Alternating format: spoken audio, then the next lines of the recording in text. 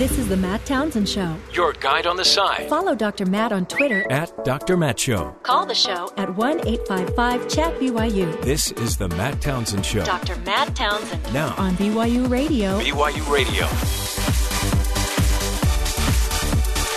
Good morning, everybody. Welcome to the Matt Townsend Show.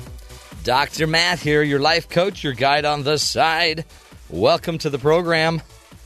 This is the show where we give you the tools, the information, the background you need to grow healthier, happier lives. It's not always easy, you know. You got to raise your family. But luckily today is the State of the Union tonight. Thank you. Thank you. Appreciate that. So if you have any television programs you normally watch, yeah, they're probably not going to be on. Yep. Or if they are going to air, they will be probably a repeat because people don't repeat. Yes, they will. Thank you. Thank you. Thank you. So there you go.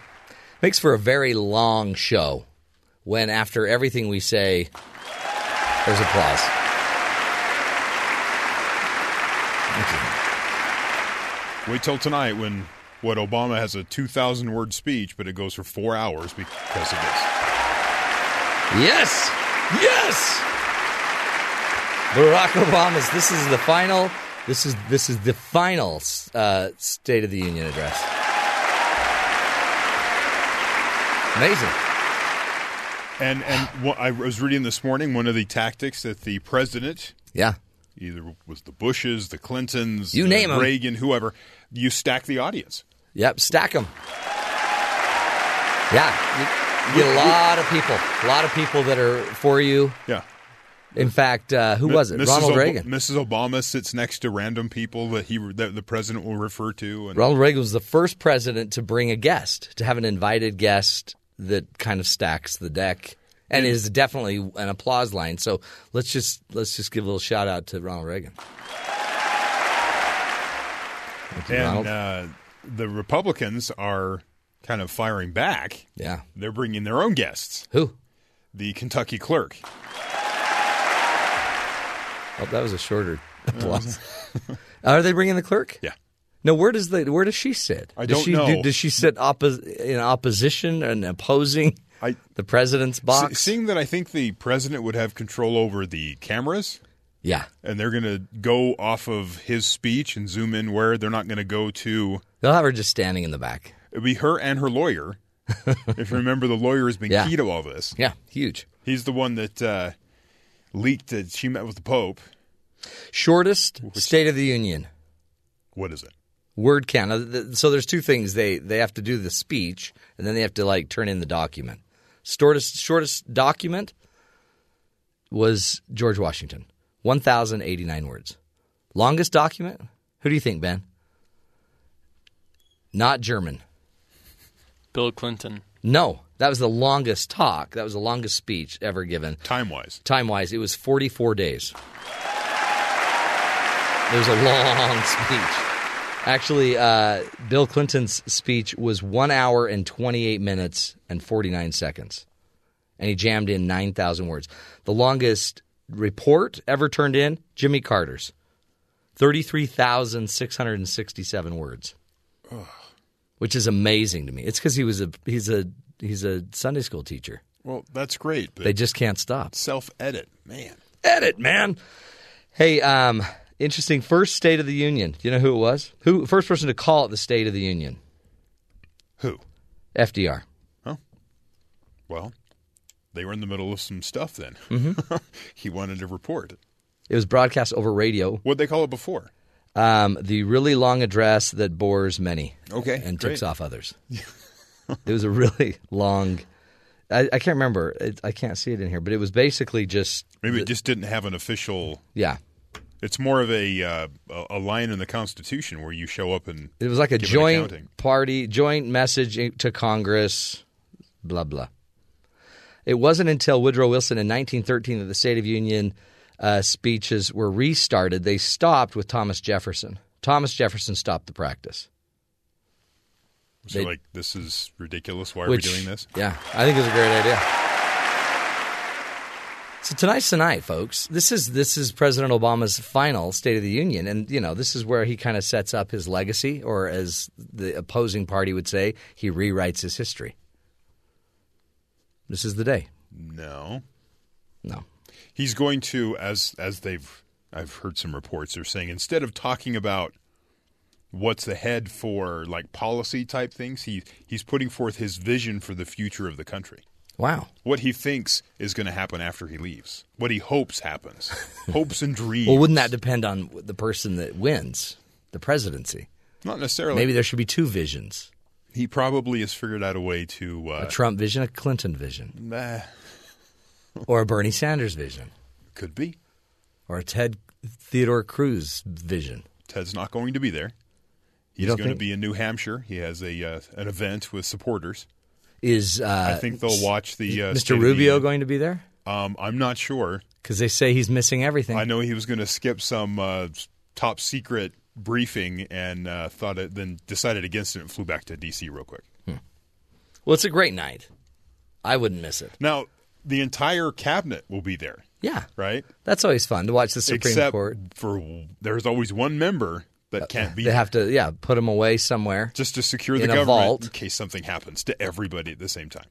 Wouldn't you hate to be that guy? And that guy's the odd man out, and he just hangs out in an undisclosed location, probably under some bunker in West Virginia.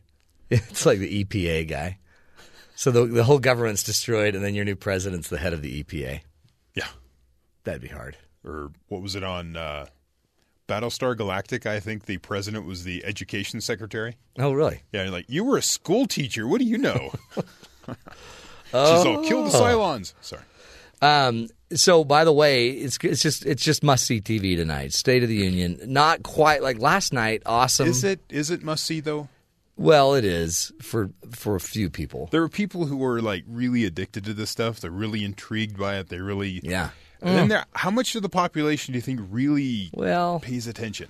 1%. You know how many people watched the Green Bay Packers play on Sunday? How many? 35 million How many people. watched Alabama-Clemson last night? I haven't seen the numbers yet. That, to me, seems like incredibly successful, this whole college championship series thing. Why?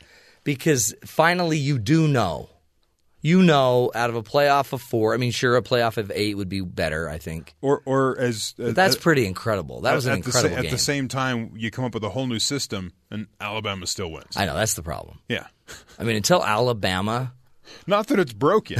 Not that that's somehow wrong, but they still win. Just because they've won 3 of the last 4 doesn't mean the system's broken.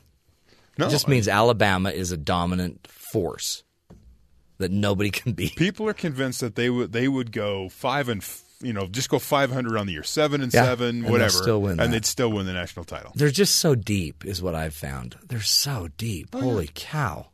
One guy goes down, another guy steps in. Don't lose a step at all. And now everyone's saying Saban. What's his first name? Nick Saban, proving that he is the coach of the millennia. I don't know what we call him.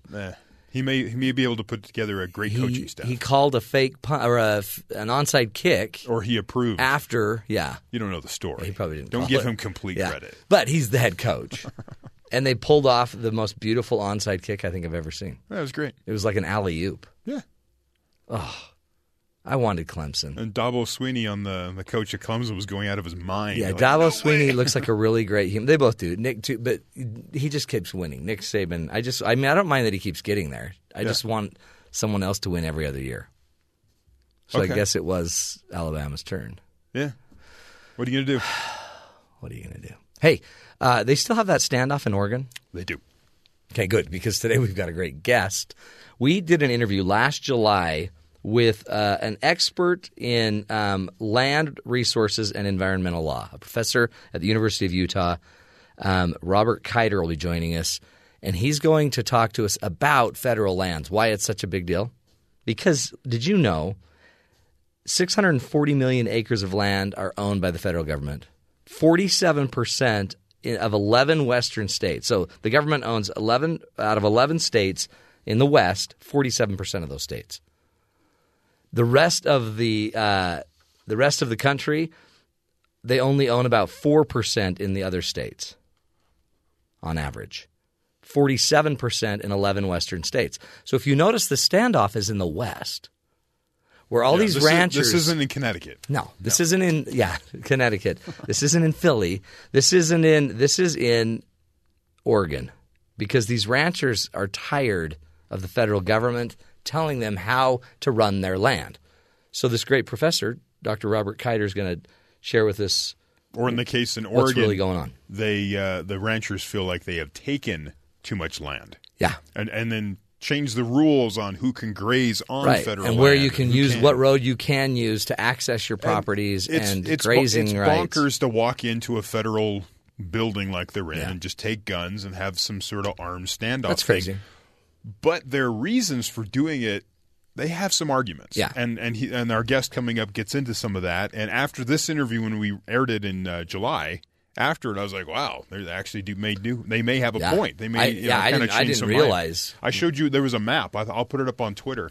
Yeah. That shows just how drastic the amount of land owned in the West versus the East of the country is by the federal government. And honestly, the government could turn over all the land, but many of the states couldn't afford to handle all the land. And yet, so I think this is kind of complicated. The argument is they're overreaching.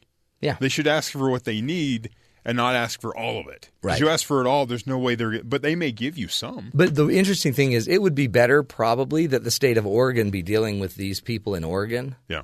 And Utah deal with the Utah ranchers. Let the states Nevada, deal with them instead of the government.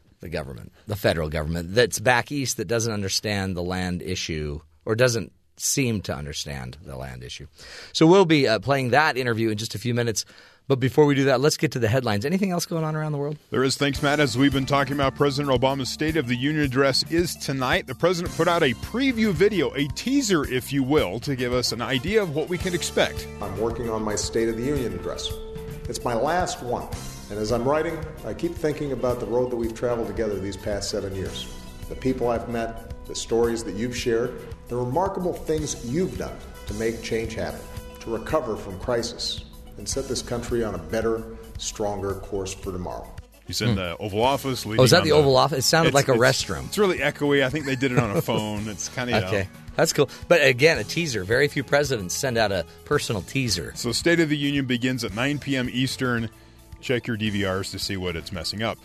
Just 3 weeks until Iowa, the days grow shorter, the polls grow tighter. Donald Trump has a 3-point lead over Ted Cruz, but that's within the polls' margin of error.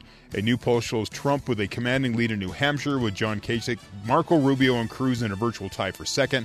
The NBC Marist poll shows Bernie Sanders coming on fast in Iowa and even outperforming Clinton in the general election. In a theoretical matchup with Donald Trump, Sanders leads Iowa by 13 points and leads Clinton by 8. So, theoretical, who cares? But, interesting. After Fox Business announced Rand Paul didn't qualify for the primetime Republican presidential debate on Thursday, the senator from Kentucky rebuffed an invitation to attend the earlier debate. Instead, Paul told the Washington Post he plans to take the debate to Iowa and New Hampshire. The undercard debate doesn't have as many viewers as the primetime one, and Paul said he thinks the network has made a mistake. I'm not willing to accept a designation as a minor campaign. We've raised $25 million. We've gotten on the ballot on every state. It's kind of ridiculous to arbitrary to rate the campaigns based on national polling. Wow, I hope he doesn't go take over a refuge. He could.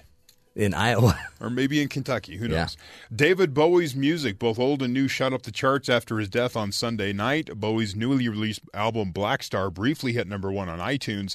And The Best of Bowie also rocketed up to the top 10 of albums on Monday. Fans around the world erected memorials almost instantly. Flowers and candles were placed near a mural in London and outside of Bowie's old apartment in Berlin, where he recorded his album Heroes. Carnegie Hall announced a tribute concert is already in the works. Ground control to Major Tom. More remembrances there. And as we talked about, Alabama beats Clemson 45-40. That was a great game. In a thrilling game that I turned off with a minute left because there was no way they were going to score that many points. And they came within 5. Yeah. Looks like I went to bed and missed something. Alabama wins again. Okay, well, they did it again. And, again, get excited. It's not the national championship game tonight. It is the State of the Union. Yay. I do love the ceremony of whatever the guy is, but he like calls out the name. Mr. Speaker. Yeah, I do too. This is the president. And they do that with ambassadors and anyone that comes yeah. in to speak to Congress, and they just have this huge ceremony when they come in. I think that's way cool. This is where you can, even if you don't like the politics, that's pretty cool. And this is a majorly historic president's final State of the Union. It's still part of Americana. Come on. You don't have to hate it. Anybody? They will. Thank you. Appreciate the delayed applause. Hey, we're going to take a break. When we come back, we're going to get into this federal land topic. You know, it's sparked a major what do you want to call it? Standoff, I guess, from those the Bundy clan. They are actually called the Citizens for Constitutional Freedom, and they're fighting to get the federal government off of state lands, and the federal government owns a lot of those lands. So Dr. Robert Keiter will be joining us, we'll be playing his interview that we did back in July. Fascinating interview about state lands versus local rights and responsibilities over the properties and the lands of the federal government. Stick with us, folks. Interesting stuff, trying to help you understand better what's going on in Oregon and or actually in the rest of the country. This is the Matt Townsend Show. We'll be right back.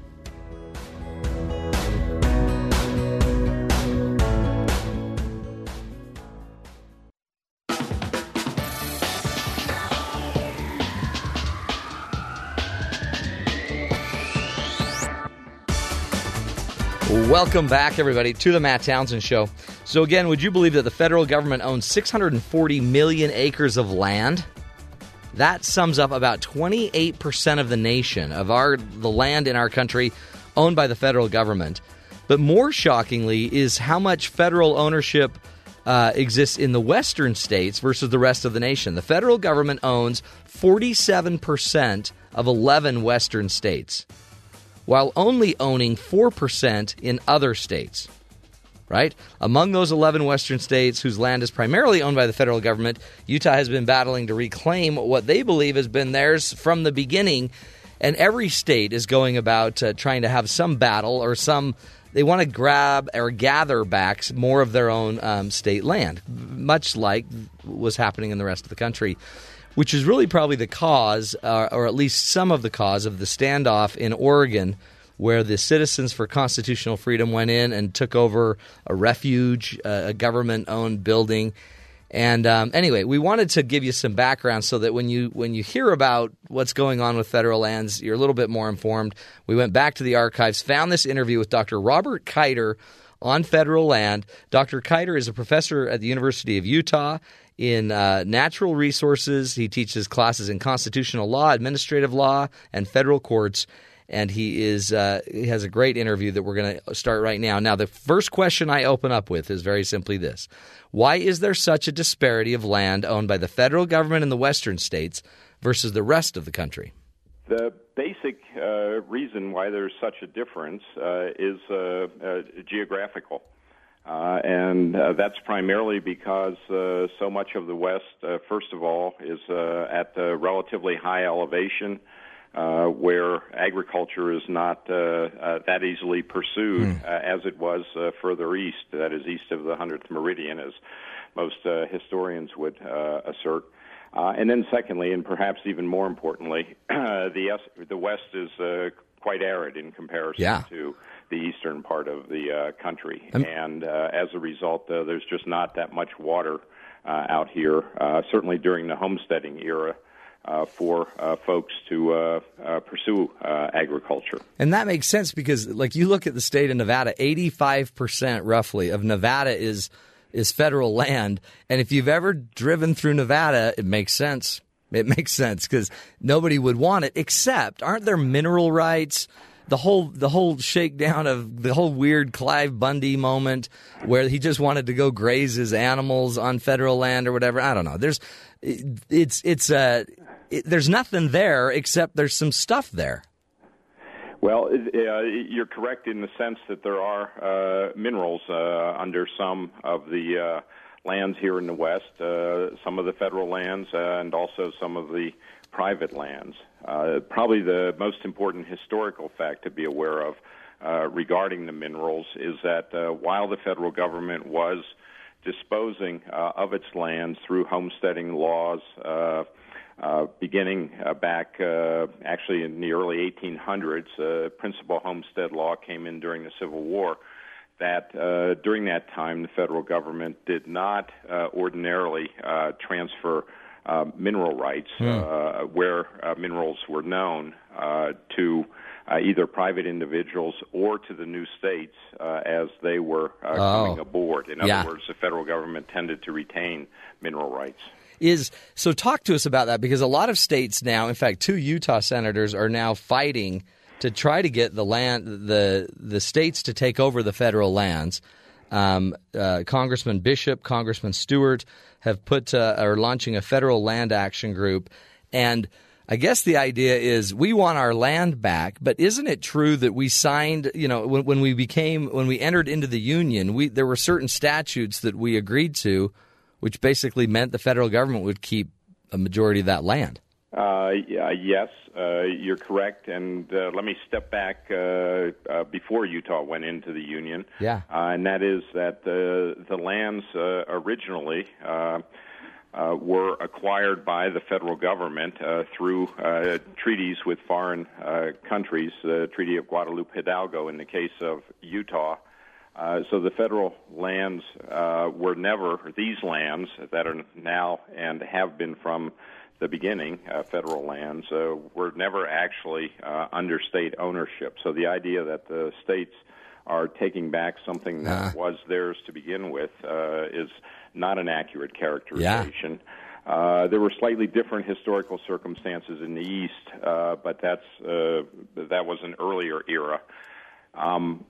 In terms of the claims that the state of Utah has made recently to the federal lands, they emerge from what's known as the Utah Statehood Act, or a State Enabling Act, which was adopted by Congress to admit Utah into the Union. It followed a pattern that had already been established with the earlier admitted states, adopted in 1897, and it's some provisions in that act that the proponents of transferring these lands back to the state have seized upon. Talk to me as an expert in this. Why does the federal government want the land now? Why wouldn't, if the rest of the country's doing pretty well with their own land, why wouldn't the federal government want to just turn the land back over to the states that want it and can afford to take care of it? Why would the feds want to be involved in owning that land? Well, ultimately it's a political question as to who owns the lands. At the beginning, the federal government did make the lands available for disposal, first of all to states upon admission, and Utah actually received approximately 7.5 million acres when it was admitted to statehood. The bulk of these lands are now what we regard as the state school trust land. Right. In addition to that, the federal government made lands available for homestead settlement. Some of those lands were claimed principally near water because then agriculture was possible. But the vast majority, roughly two-thirds of the lands in the state of Utah went unclaimed. And the federal government ultimately, in 1976, formally decided, when Congress adopted the Federal Land Policy and Management Act, to continue to retain those lands in federal ownership because there simply wasn't much disposal activity going on, and it was believed at the national level that the federal government should engage in active management of those lands under a multiple-use principle. It's such an interesting thing when you because the West kind of gets an interesting reputation that guns, big into property rights, water, hello, big water battles, kind of grazing, ranching, industry like that. But property matters, and it almost, I guess it just matters a lot. And so I wonder if it doesn't keep a lot of the Westerners in a weird position toward the federal government, kind of as they're in opposition to the government. Well, there has long been a history of federal-state conflict over federal lands and federal management of these lands. If we go back to the turn of the late 19th century, turn of the 20th century, the Congress authorized the president to create forest reserves. The presidents did what are now known as our national forests. The western states fought the creation of those national forests, and among other things asserted that the states had to have a say in the federal government's decision to reserve these lands and to manage them as national forests.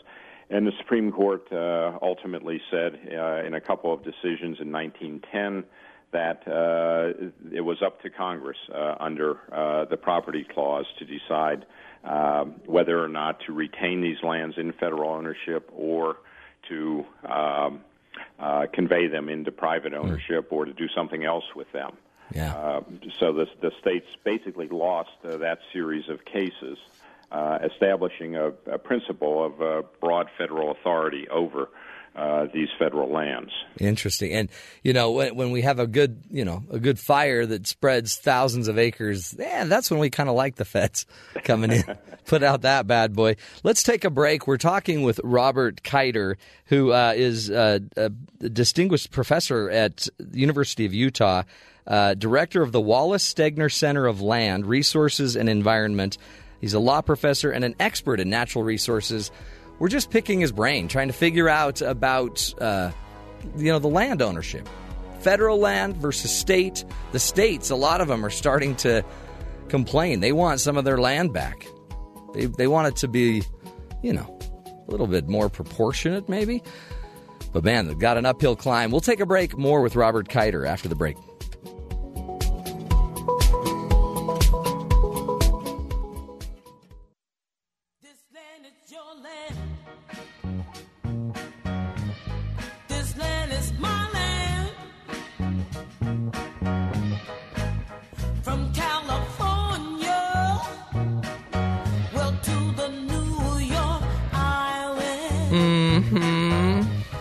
Welcome back to the Matt Townsend Show. Oh, that's some good tunage. You guys are going out of your way to get some good sounds. This land is your land, folks. Either way, whether it's in your state or in your federal government, you own it. Come on, you pay your taxes. Right? Well, there's a movement that's going on that people are wanting, some of the states want their land back. Utah, I mean, these are states that 50-ish% of their land is owned by the federal government. When you look at the West, it's a big deal for a lot of the people in the West. And so we're trying to talk about what's really going on with this argument. And does it really matter? So we wanted to bring in an expert that we think could sort it through for us. Robert Keiter is joining us. He is, again, the director of the Wallace Stegner Center of Land, Resources, and Environment, a law professor at the University of Utah and an expert in natural resource law. He's been cited in a few articles that are kind of giving us insight into some of the potential lawsuits that they might be undertaking, or some of the states might be undertaking to get their land back. So we appreciate you being here again, Robert. Thanks for your time. Thank you. When we talk about this, there's precedents, there's history, there's already been kind of a principle set, I guess, legally for these states being able to go back and take their land back. But there seemed to be a real practical example of why we might want to give more responsibility back to the states during the government shutdown. I think it was in 2013. The government shuts down. As part of that, they shut down the parks all around the country. Some of the parks in the state of Utah the state of Utah wanted to keep those parks open because of the industry of it. They were making money. There's a lot of visitors. There's a lot of travel. And the feds were shutting it down. So the state of Utah said, let us run it. They ran it and were able to keep, the cities and the towns around some of these federally owned places running and moving. What do you think, Robert? Is it crazy to think that it might be better managed locally than nationally, on a national level? Well, let me speak first to the shutdown. Yeah. The state of Utah did make an arrangement with the National Park Service to reopen the parks, but it did so by providing funds for the Park Service to actually open and manage the parks rather than the state. Right. Your other point, though, about who's better able to manage the lands is a constant point of conflict between the federal government and the state governments. There are regular allegations of mismanagement, too much bureaucraties, too much environmental analysis, different priorities, that sort of thing that regularly surface in these arguments. Basically, I think at one level, this is a federalism question. Whether the lands are better managed under standards that are set at a national level or at a local level, and who has greater knowledge and greater ability to manage.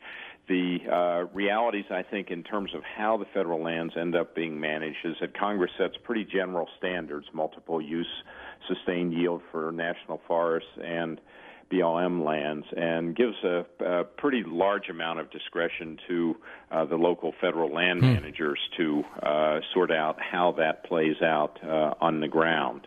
The states assert that they'd be more efficient managing the lands, that they derive greater revenues from the lands than the federal government currently does.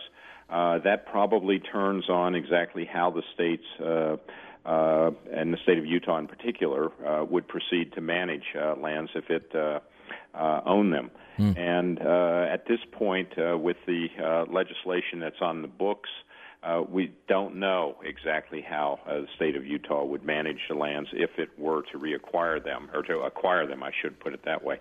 The state currently manages its school trust lands under an obligation to maximize revenue. Yeah. That is to promote mineral development and other money-making activities. And they do that for the schools, right? So they use that land correct. To generate money through mineral rights, whatever other rights, and then that money goes to the kids. That is correct, and that has been one of the strongest, I think, political arguments that the state has made this time around as this matter has heated up. In contrast, under a multiple-use regime, commodity production, mineral development, that sort of thing, is one of several different uses that the federal government, federal land managers consider in deciding how to proceed with management. The other, I think, important point on the federal side on this is that over time, the federal government, I think it's fair to say, has moved away from pretty heavy emphasis on commodity production on its multiple-use lands and toward more concern for environmental values, amenity values, that sort of thing. So that, in turn, plays into some of the frustration of the state. Yeah. And then you just look at, I don't know, I mean, I look at it kind of administratively. I think of the federal government as a pretty big monstrosity. And then when you think of the 600 and whatever million acres that it needs to run, it's got 4 federal agencies. The United States Forest Service runs about 193 million acres, which about the size of Turkey. The National Park Service is over about 80 million acres, the size of Norway. The Bureau of Land Management, 248 million acres, about the size of Egypt. Fish and Wildlife Services, 89 million acres, about the size of Germany. and the agricultural department. So you sit there and you think there's 5 departments that exist for the management of this, and yet so the money must be extraordinary, and the bureaucracy, and I don't know. It just seems like it's a lot, and yet there's this lawsuit, not the lawsuit, but there's this movement going forward for the states to get their rights to get this property back. Where do you think that's going to go, Robert, in the end? Is there going to be a change? Is there going to be a political decision to this that might be able to change the legal precedents? Is there any shot of the land being given back, or not given back, but reassigned? Right. Well, at this point, Utah is the only state that has indicated that it's prepared to mount a lawsuit against the federal government based upon claims under the Utah's Statehood Act. Several other western states have basically endorsed the idea of transfer of the lands to the states, but have not indicated they're going to sue. The legal claim that Utah has is a very difficult one, in my judgment, given all of the language in the Statehood Enabling Act, particularly a couple of what are known as disclaimer clauses that say that the state hereby disclaims any interest or ownership claims to these lands. So I think the legal argument is very difficult. It does, though, set up a political dynamic, and I think you mentioned a couple of our state representatives filing or contemplating legislation. And it's probably more likely that this issue will play out there. The big question that I have in my mind on that is why would Congress, which is composed of representatives from across the country, give up this asset, that is the federal lands, that it, particularly in terms of mineral royalties and revenues, produce a substantial chunk of the federal treasury, and that doesn't even account for, some things like wilderness and parks and wildlife that people in other parts of the country value. See, so you're thinking it's you're giving up big assets, even though some of these are just dust fields and dirt fields, but they're giving up a lot of mineral rights. They'd give up a lot of money. So why would the other 40 whatever or 38 states or whatever do that? Right. Yeah. Yeah. And the other thing I think to keep in mind from a historical perspective is that we've sort of seen this issue arise now for a third time in the last little over a quarter century, almost a half century. First with the Sagebrush Rebellion in the 1970s that eventually fizzled, where the states asserted an ownership claim to the lands, what was known as the county supremacy movement in the 1990s, where the states asserted that, and counties, that they had the right to control the lands, and now in a somewhat different guise, the claim is being made under the state enabling acts that the federal government is obligated to dispose of or return these lands to the states. As the politics wax and wane at the national level, these issues seem to wax and wane at the national level. Well, and then there's just this weird echo. One of the reasons I wanted to do this is because I don't think most of the listeners nationwide knew of this disparity. I mean, I don't think many people understand that 0.8% of New York and 85% of Nevada are owned by the federal government. They probably didn't know that disparity. But then there's this weird idea in my head that, some of the western states already feel like they're beholden to the federal government in a lot of land use or rights to get into access on certain federal land and stuff. But then there's the moment where the president, past or present, decides to make a national monument. And, by mandate, by fiat or whatever, and they go create like a national monument, and then all of a sudden usurp more property or take more property or make something a national park that now really destroys access to mineral rights or access to roads to mineral rights. And that happened in Utah with President Clinton years ago. I mean, so then that creates other issues, right? Because just by mandate, basically, by presidential signature, we can also do stuff with this land that obligates the state. That is correct, although but the president's authority to create a national monument was granted to him specifically by Congress under what's known as the Antiquities Act. So Congress having granted, it can always take away that authority. Okay. There's been legislation to try to do that. It hasn't succeeded over the years. Also worth noting that in Utah we have 5 major national parks. 4 of those 5 parks were created with acrimony by presidents under the Antiquities Act, and they're now important elements of Utah's economy. Yeah, now and then they create a boon, don't they? So, yes. and it's interesting because you can it almost seems like with President Clinton, it was something he held on to almost till the end of his presidency to do stuff like that. And I don't know, there just seems to be a vibe in the air that President Obama might be gearing up for some of that. So, and it's interesting, too, because when you look at the disparity, a lot of the Western states are Republican or kind of more conservative. And yet, I don't know. So it just seems like it sets up those little weird – and Cliven Bundy's not a good example at all because it just was just a train wreck. But in the future, so you basically say it's going to be an uphill battle short of legislative strategizing. There's not probably going to be much of a move here, and it's just going to be we'll just keep bringing up this battle about every 20 years.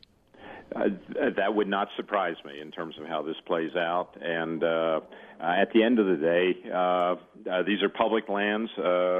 Congress has the authority under the Constitution over them, under the Property Clause, which means that there's a political element in the decision as to how to manage them, what priorities prevail, all of that sort of thing. Yeah. And again, because they're public lands and federal lands, we're all members of the great USA, so it's ours as well. True enough, and one of the things that has happened over the years is that Congress has given the public a greater role in the say over how these lands are managed through planning laws and the National Environmental Policy Act and similar laws. And don't you think it's beautiful? Like, because it's one thing to be fighting for it in Congress. It's another thing to be in the small towns around these beautiful, incredible parks, and just see the true love of the park in those people. So it's a really interesting thing where we make these decisions in Washington, but it's so in the hearts of the people that live there, that breathe there, and that run those parks. Well, you've hit on, I think, an important point, and it seems to me that that's potentially a sort of a common point that we all might come around. That is a shared sense of place for many of these lands and the sort of unique landscapes and resources that they present, and that gives me some hope that we can move forward by sitting down and collaboratively trying to work out how best to proceed, taking into account both national interests in resources and local interests and concerns. No, totally agree. And somehow I think we just need to get a real big bus ride from D.C. with all of the congressmen and women and take them across country. And let them just experience all of these parks to see what's really going on, because it actually would be I think it would be life changing and policy changing to just see what's really happening on the ground. Well, I would certainly be educational for those who haven't been out here in the wide open spaces of the West. I'd love them to see the Grand Canyon. Indeed. Don't you think? Yes. Well, Robert, we appreciate you, and keep up the great work in fighting for the lands. Robert Keiter, again, director of Wallace Stegner Center of Land, Resources, and Environment, a law professor at the University of Utah, and expert in natural resource law. We are going to take a break, my friends. Come back to a Coach's Corner, just about the responsibility, your stewardship of land and of life and of, it's one thing to go all green. It's another thing to just care, for heaven's sakes, about the fact that you have a great country that affords you the opportunity to go to state parks, to have clean water to recreate in. We'll take a break, my friends. You're listening to The Matt Townsend Show right here on BYU Radio.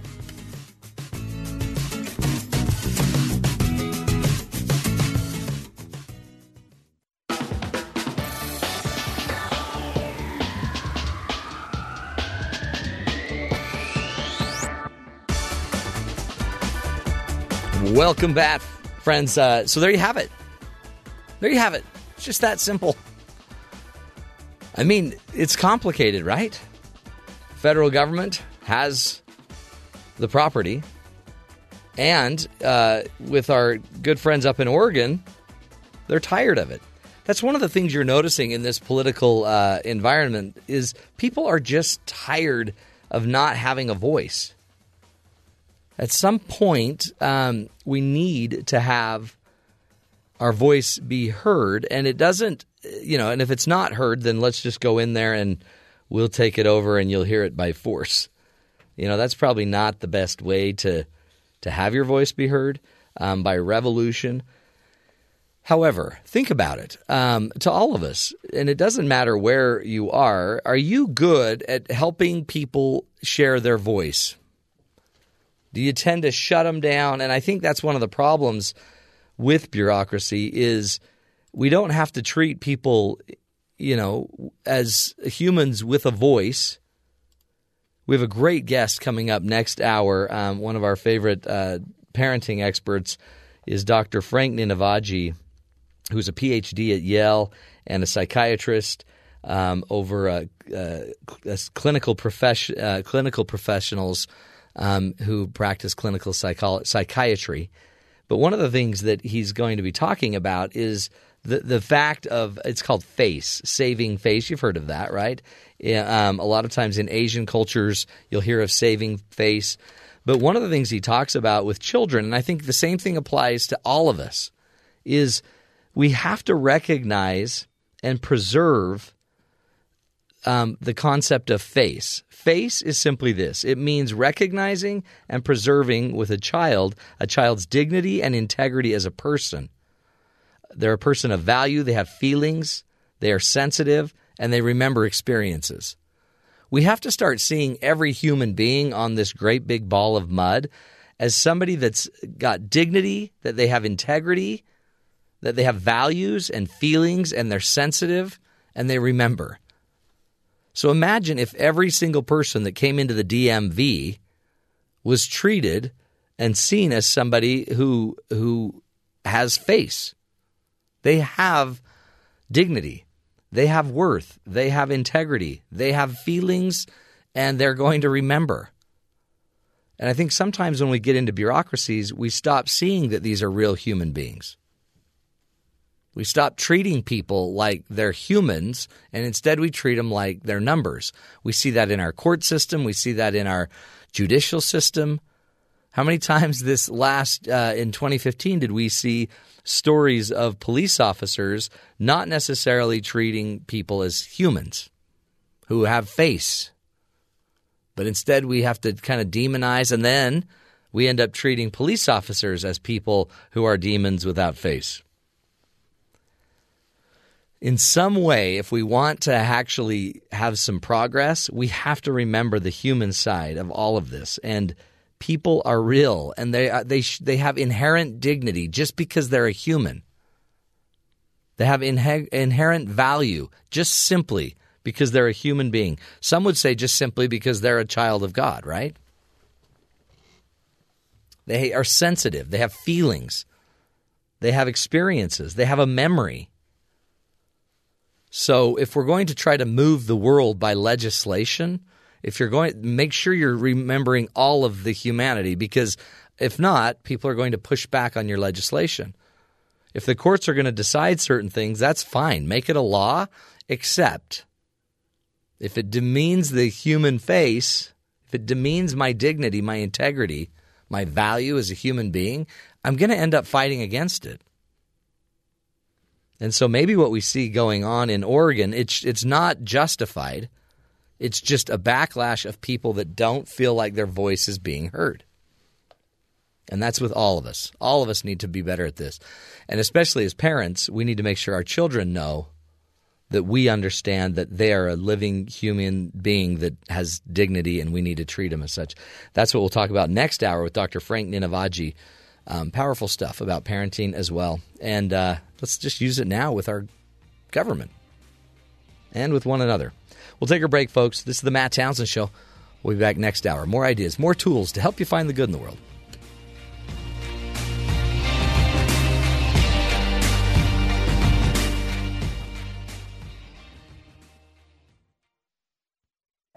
This is the Matt Townsend Show. Your guide on the side. Follow Dr. Matt on Twitter At Dr. Matt Show. Call the show at 1-855-CHAT-BYU. This is the Matt Townsend Show. Dr. Matt Townsend Now on BYU Radio. BYU Radio.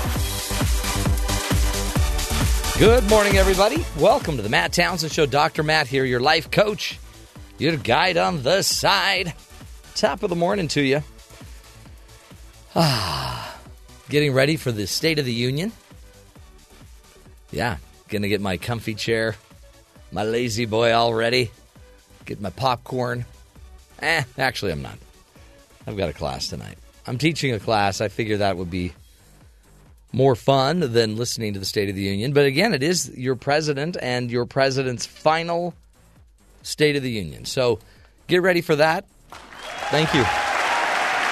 Thank you.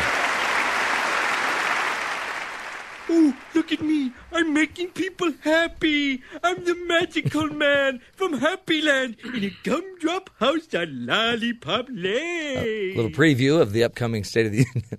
Have you explained that applause is actually from a recording of the State of the Union? I haven't. That is an actual recording. That is elected officials applauding other elected officials. Thank you. Thank you. Some appointed, not all elected. No. And it goes on for like 2 hours. Except for the people in black robes who barely move. That's always fun to watch them. Well, unless you're, Justice Roberts a few years ago? Yeah. Liar! Or that's wrong, or however he called out what President Obama Did he do was that? saying. Yeah, I think it was it him? Or that was a congressman. No, it was a justice because it was about campaign finance reform. I think he was shaking his head or something. No, he verbally said something. Out? He yelled something out. The Chief Justice yelled something out during the State of the Union. Now I have to look it up. That sounds like... It had to do when people and speech became money and all that stuff. Man, because that's how you're going to, you don't mess with the president in the State of the Union, even if you are the Chief Justice. Hey, while you're looking that up, did you hear about this $1 million accident?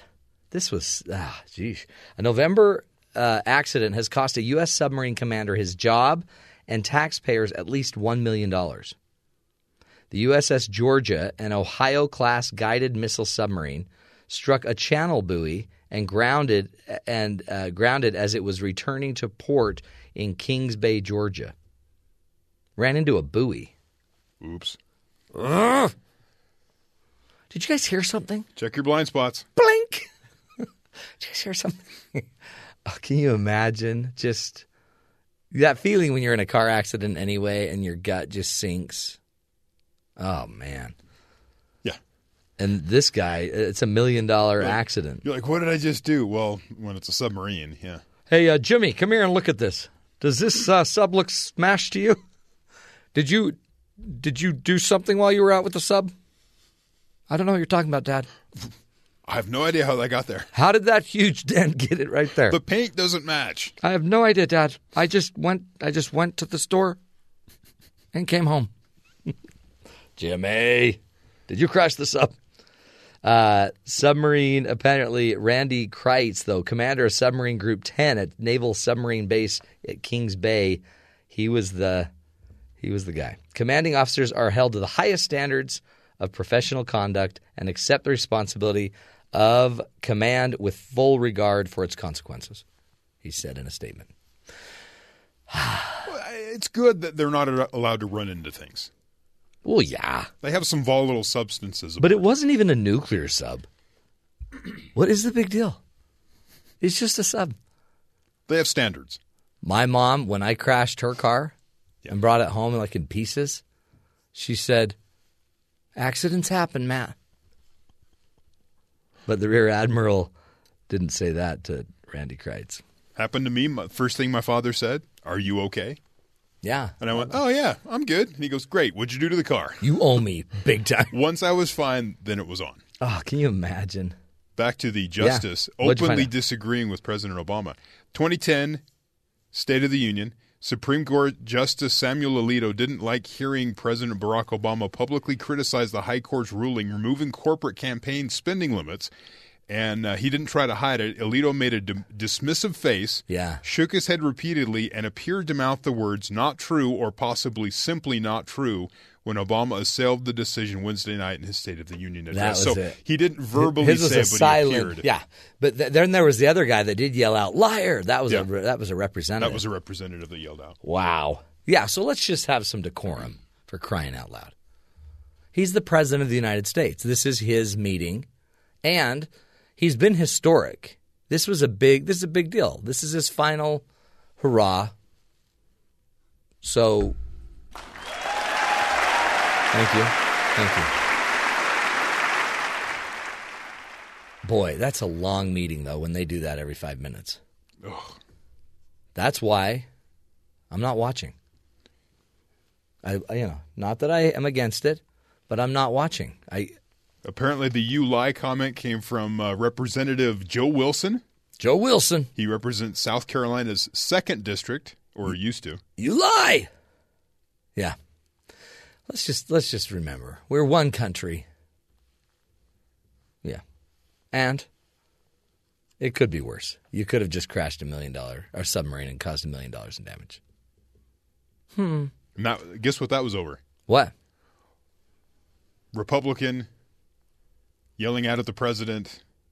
Well, I'm going to bet his health care initiative. Yes. That was in 2011. GOP Representative Joe Wilson apologized for yelling out "you lie" to Obama during his health care speech in front of Congress. That wasn't the same guy that steals the glasses after the president talks. No, that was a different guy. That was a different guy. This is our Congress. Well, that's interesting. We've got, isn't it great? Because they're representative of all of us. So, you've got the one that yells out "you lie." That's representative of somebody. You've got the guy that steals the cup from the Pope and the president. And then, passes it around and has his family all drink out of it. Yeah. They're all drinking Pope wash. You. I think it's not called Pope wash. It could be. No. It's just His Excellency's drink. I understand. It just seems kind of, usually you're not going to go drink out of somebody else's cup. No. I tried. Really? Yeah. Ugh. It was weird. But it was Ben. Oh. And I'm like, and he didn't, I just took it. I started drinking it. All right.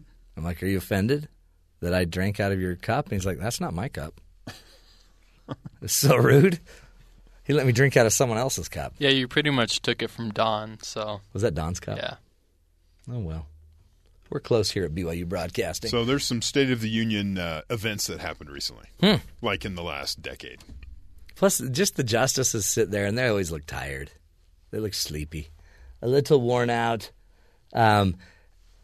Anyway, let's do this first. Let's get to the headlines, and then we'll figure that out. Let's get to the headlines. Terry, anything going on around the rest of the world? There is, thanks, Matt. President Barack Obama's final State of the Union address will unmistakably attempt to frame the choice facing Americans as they select his successor, doling out an optimistic vision of the country's future in contrast with what he sees as the pessimism that is pervasive in the Republican primary. Obama won't directly appeal for Americans to keep the Democratic Party in the White House for a third straight term, and he won't endorse a specific candidate in the 2016 race, but he will outline domestic and international priorities that build on steps he's taken during his 2 terms in office, a vision certain to be more in line with Hillary Clinton than the other Democrats than the GOP presidential candidates. So he's going to look at his policies and hope for them to continue in the future and not endorse anybody specifically. The FBI has expanded its investigation into Hillary Clinton's private emails to look for evidence of public corruption. Unnamed intelligence officials told Fox News.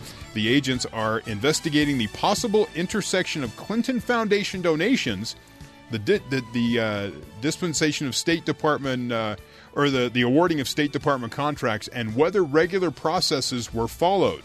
Ooh.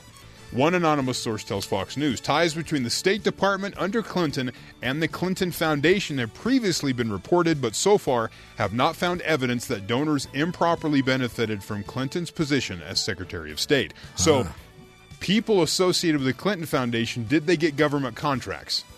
And if they did, was there a process? Was it followed correctly, or did they get a favor from someone they knew, the Secretary of State? By the way, with her and the emails, it's kind of heating up a bit, but mainly with the intelligence community. Yes. They're not liking how loose she played with some of those things. And apparently you don't mess with the intelligence people. No. They know the secrets. They have their ways. They know the secrets. A Donald Trump supporter was hoping for jokes when he showed up at a rally in New Hampshire on Monday. He was disappointed as Trump talked about creating free zones in Syria. The heckler interrupted. Make it possible for people to live until they can hopefully someday go back to their homes. Boring! Boring! Tell some jokes. Get him out of here. Nothing funny about this. He wants jokes. I came in like a rainbow. There you go. This is boring. This is boring. The man was not immediately identified, but apparently stressed that he's on Trump's side. He goes, I love Donald Trump, but it's getting a little boring, the man said. Supporter or not, he didn't last long in the rally. Get him out, Trump commanded after being interrupted by this gentleman. Wow. In other news, all 5 paid New Hampshire staffers at the Ben Carson 2016 committee headquarters, a super PAC supporting the retired neurosurgeon Republican presidential bid, have quit to volunteer for Ted Cruz. Wow. According to reports from WMUR, a local Mutiny. media outlet. We hold Dr. Carson in the highest regard, says one of the staffers. This is a man we revere, but we think it is important that our party nominate a conservative and get behind a single conservative who can win, and we strongly believe that candidate is Ted Cruz. The Super PAC is operated independently of Carson's campaign, which recently lost its manager and communications director. So there goes the Super PAC money. I don't know about the money, but they lost their staff and organizing ability and people trying to, get people excited about Ben Carson, who are now trying to get people excited about Ted Cruz. Theodore Cruz. The Ringling Brothers and Barnum and Bailey Circus will retire all 11 of its touring elephants in May, a year and a half before they were planned to leave the entertainment productions. The Associated Press reports that all of the elephants will be sent to a 100-acre center in Florida for permanent retirement. The plan was moved up by 18 months because enclosures and spaces did not take as long as expected to build. How will they put up the big top? With cranes or something, not, the... Most of them are using stadiums now. Yeah. Or, Well, that's good for if you're going to retire as an elephant, where better to do it than... a Florida rest home. Seriously. That's to run around and play. Okay, good news. See, folks, life is safe. The elephants no longer have to work. The big top doesn't need to be hoisted anymore. Peace on earth. Hey, coming up with us in just a minute, Dr. Frank Ninivaggi will be joining us. He is our favorite child psychiatrist from Yale University School of Medicine. He's going to let us in on some parenting tips about how to be a more compassionate parent, how to not embarrass your children, and maybe really in the meantime, while treating them more effectively, you may be teaching them how to be more emotionally literate. Powerful tools from probably one of the best trained child psychiatrists around. This is the Matt Townsend Show. We'll be right back, folks. Stick with us.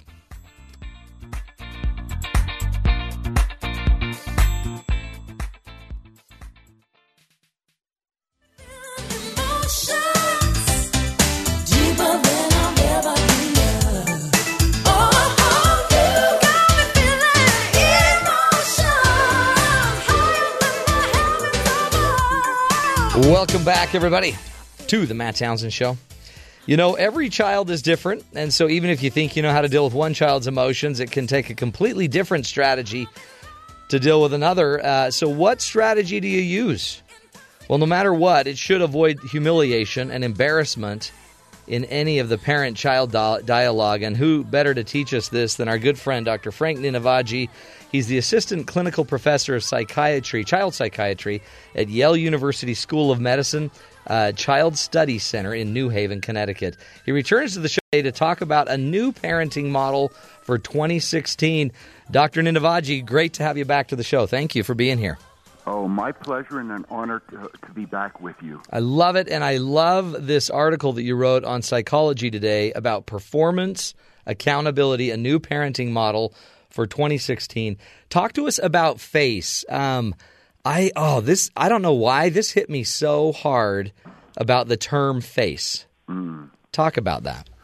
Well, that term, that word has been used sort of for a long time, and it usually means not embarrassing another person when they've made a mistake and you want to maintain the relationship. Mm-hmm. Usually it's used with adults and used in diplomatic situations. Like saving face. We help people save face. Exactly. And I thought it would be very apropos to remind parents that that is a key concept and a key idea to always use when dealing with children, because children are ultra-sensitive and children remember. If they don't remember consciously, they remember emotionally. Yeah. And feeling embarrassed means feeling disrespected, and that can lead to anger, it can lead to upset, and it can lead to feelings of humiliation, which in turn add up to a sense of low self-esteem. So a lot of us as parents, we may be parenting using a little too much embarrassment or humiliation, and you're saying, in the end, that could adversely affect self-worth, self-esteem. It could, and that kind of connects with ideas of blame and guilt. In general, each of us doesn't have to make another person feel guilty by blaming them. Each of us has an intrinsic module deeply within our brain and heart to feel, if we're a normal person, a typical person, we have that built in, a feeling of internal guilt for something that we've done wrong. And it really doesn't have to be endorsed or enhanced by an outside source in a heavy-handed way. Each of us could be reminded of it in a sort of mild, light-handed, constructive manner, and that's a very good way to do it, as a reminder of thou shalt do this and a thou shalt not do this, but not in a heavy-handed, blaming, ultra-guilt-provoking way, which embarrasses. Because the reason, psychologically, is that shuts down the child. That makes the child feel fearful, upset, angry, and not opened and available to learn and engage and have a dialogue to learn a better way of performing. So really, it's about, I don't need to have an external kind of guilt or shame focus. They're going to do it naturally if they're just informed. The normal, typical child, which is the bulk of all children, will. That's right. Okay. So talk about how this turns into development then. So what should my pattern of trying to develop better habits, better, skills, tools with my children, how should I go about doing it? Well, in that whole series on Psychology Today, on parenting, I've always said, and in the book that I wrote on biomental child development, I've always said that for me, the three big pillars of parenting are nurturance, discipline, and living example. So those are the strategic modes, tools, strategies to use. And actually, I really think living example, which sometimes is called modeling, is the strongest. And that's how parents can convey this information in the most real-life way in real time, by living example, by modeling appropriate behavior, appropriate emotions, I call that kind of interaction, that kind of dialogue, which is both that kind of communication, which is verbally expressive and also non-verbally expressive. I call it transactional sensitivity. Being acutely sensitive to where you are as a parent emotionally, where your child is at emotionally, and then engaging with your child, both verbally and non-verbally. But many times the engagement is non-verbal, doing something together. And parents have to be – so this takes it, I think, to a whole new level. This really is do what I'm doing, don't do what I say to do. Only, right. Yeah. Right. Hopefully the saying reinforces the doing, right. Hopefully. But that would then demand that the parent also be modeling nurturing behavior and modeling discipline. That's exactly right. Consistency. Yeah. Boy, that's the hard part right there, Frank. That's the rub. That's the rub. That's the rub. Because as a psychiatrist, it really is. So much of this is our parenting. We like to kind of blow it off to genetics or genes or anxiety or depression or a diagnosis, but in the end, too, so much of this is even how we just parent around all of these other things. Mm-hmm. That's what used to be called the facilitating environment. So it can facilitate either, quote-unquote, goodness or badness, optimal, constructive, adaptive development, or maladaptive development. Oh, man. And it's real. It's totally real. And again, I guess that makes it we have to choose to be good parents. We have to choose to get in and be intentional, it sounds like. As adults, that's it. Choose life. Choose goodness. Choose adaptation to survive, right? And part of this, too, gets into how we create healthier children in regards to their emotions, with regards to their emotions, because our goal, it seems like developmentally, is to help facilitate emotional literacy for our children. That's right. That's right. We can't just assume that children nowadays, especially, are going to know what emotions are and how to label them, because too much is going on in the environment because of electronics and all the devices that are going on and all the stimuli through screen media. And it's all very chaotic. It's tremendously chaotic, and it's very mixed up. A lot of mixed messages going on. And what's called political correctness has blurred all sorts of boundaries between what's right, wrong, good, bad, what we should say, what we should not say, what we can say, what we can't say. So it's very difficult for a child to make sense out of what they're feeling inside, what truly is going on, how to label it, and how to position it in their lives, internally, in their family, and then when they leave the house, in terms of the social situation and context they find themselves, like in school, and then when they do watch the larger social situation, for instance, on television, to sort of see how that fits consonantly or dissonantly with what's going on. Well, I've even seen that with some of the political talk and discussion where my younger children will see a comment made by one of the candidates and think, that seems like bullying, Dad. We learned that as bullying.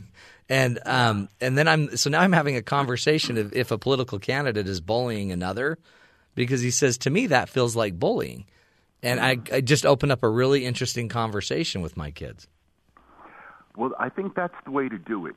Not to come to an immediate conclusion, but to examine the performance and to pose questions. Say, well, let's look at what's going on and let's try to define what is bullying, what isn't bullying, and see if bullying is occurring, how it's occurring, what level of bullying it is, how the two people involved in the situation are responding. So I use, let me make sure I get this straight, Frank. I use their performance that I'm seeing, and we try to just kind of then I bring my child in and we talk about the performance. I don't have to talk about if they were the one that didn't perform quite right. I don't have to beat them up. I can just take their performance and set it aside, and we talk about it as if it's like a third entity. Exactly right. Okay. The performance. Yeah. Because there's more bang for the buck when you look at the performance and formulate questions about the performance. Because then that has a halo effect, and children will look at their own performance, and it opens up a whole myriad of questions in their minds about how they're behaving and how others are behaving around them, rather than simply coming to a closed-ended conclusion. Good, bad, right, wrong, good, bad, right, wrong. Right.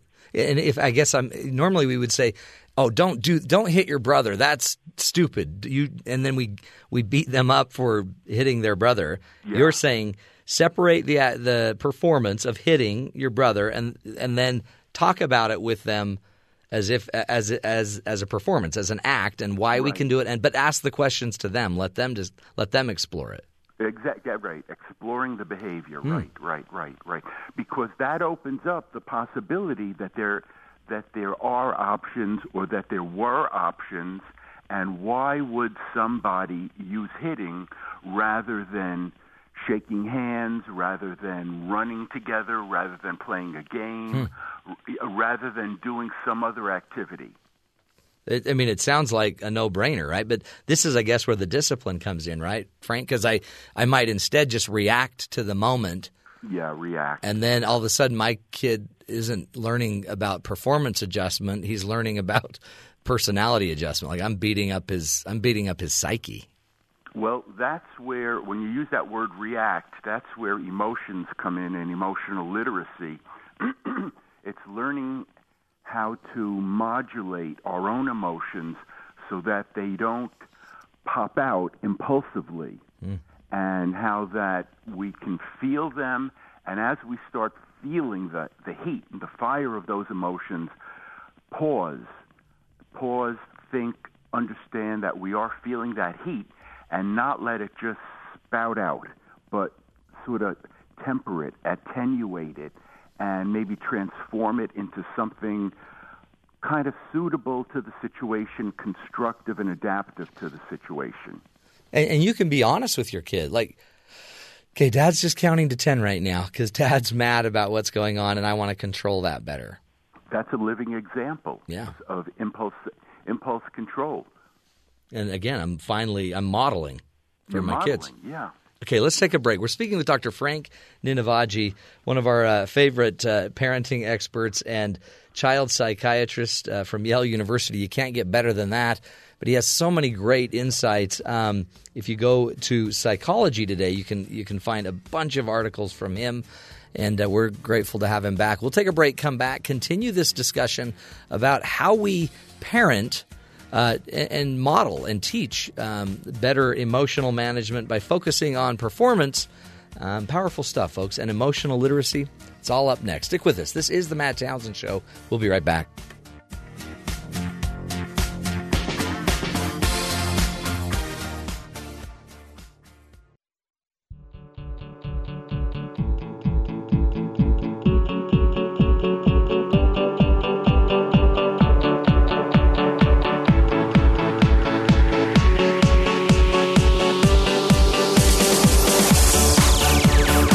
Welcome back, friends, to the Matt Townsend Show. On the phone with us is Dr. Frank Ninivaggi. He's the Assistant Clinical Professor of Child Psychiatry at Yale University School of Medicine. Also is there at the Child Study Center in New Haven, Connecticut. Really, folks, to get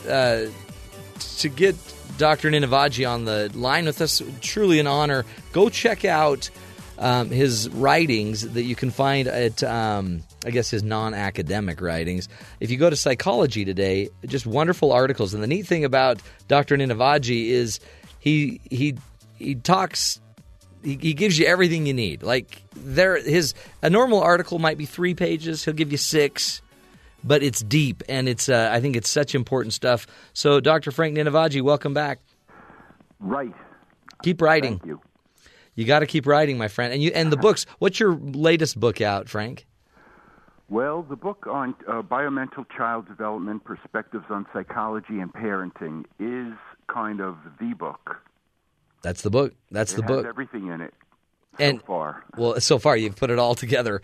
I've tried. Talk a little bit about the emotional side of our children and their motivation. One of the reasons why I love emotional intelligence is because it really is it's a key understanding around how to motivate your children and how to motivate people. Talk about human motivation. What am I supposed to do with my kids that just aren't motivated to do something? Well, that's a good question. When kids aren't motivated, it's always sort of complex figuring out why someone, especially a child, isn't motivated. Ordinarily, a child won't know why they're not motivated if you ask them. If you do press the matter, they'll say, "I'm bored." And that's kind of always a frequent response. And boredom, on one level, can mean I'm not interested. I'm not interested in what you're presenting to me in the environment. I'm not interested in the opportunities that are available to me that you, as the adult, are structuring my environment with. So you have to look at what the opportunities are in that child's environment that the child is experiencing as boring and not interesting. Now, ordinarily, those have to do with academics. They have to do with reading, writing, doing homework, doing chores that they regard as boring, like cleaning their rooms or doing yard work. So we know as adults that those are critical and fundamental necessities. So I guess the idea is to spruce them up. We have to spruce them up to make them as, and I guess I put that in the article, as glaringly exciting and interesting as we can, which means we have to use inspiration and we have to use creativity and also some of those psychological strategies that have been used in the past in psychology, which means pairing them up with more desirable activities that the child or adolescent seems to really, really, really want. Like a cell phone. If they want their cell phone, do we pair that up with, great, we need the room cleaned? You can. That seems, is that healthy? I mean, yeah, I wonder. If it's healthy, right? Yeah. Or a food, or going out to a certain restaurant, or getting a certain treat if it's a younger child. Yeah. You know, you have to pair it up with something that they regard as desirable, but within reason. You can't be unreasonable, right? And it can't be maladaptive or unhealthy.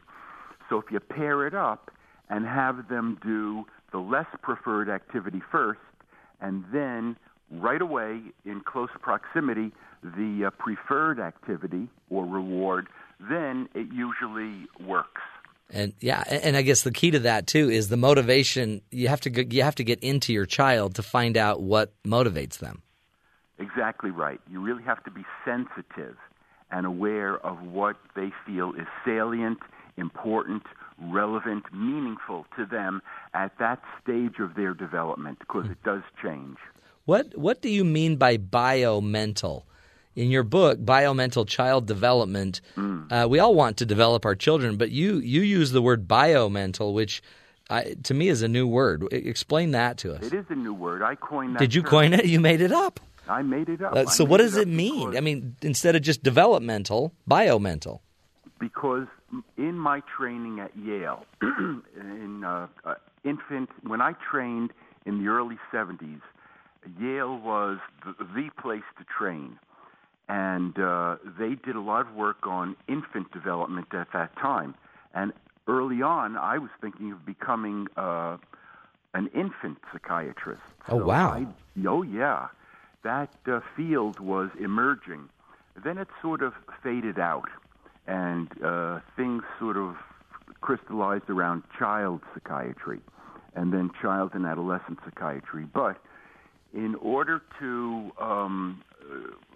train in infant psychiatry, we had to see infants and very, very young children from maybe a month old to 6 years old, and we had to test them.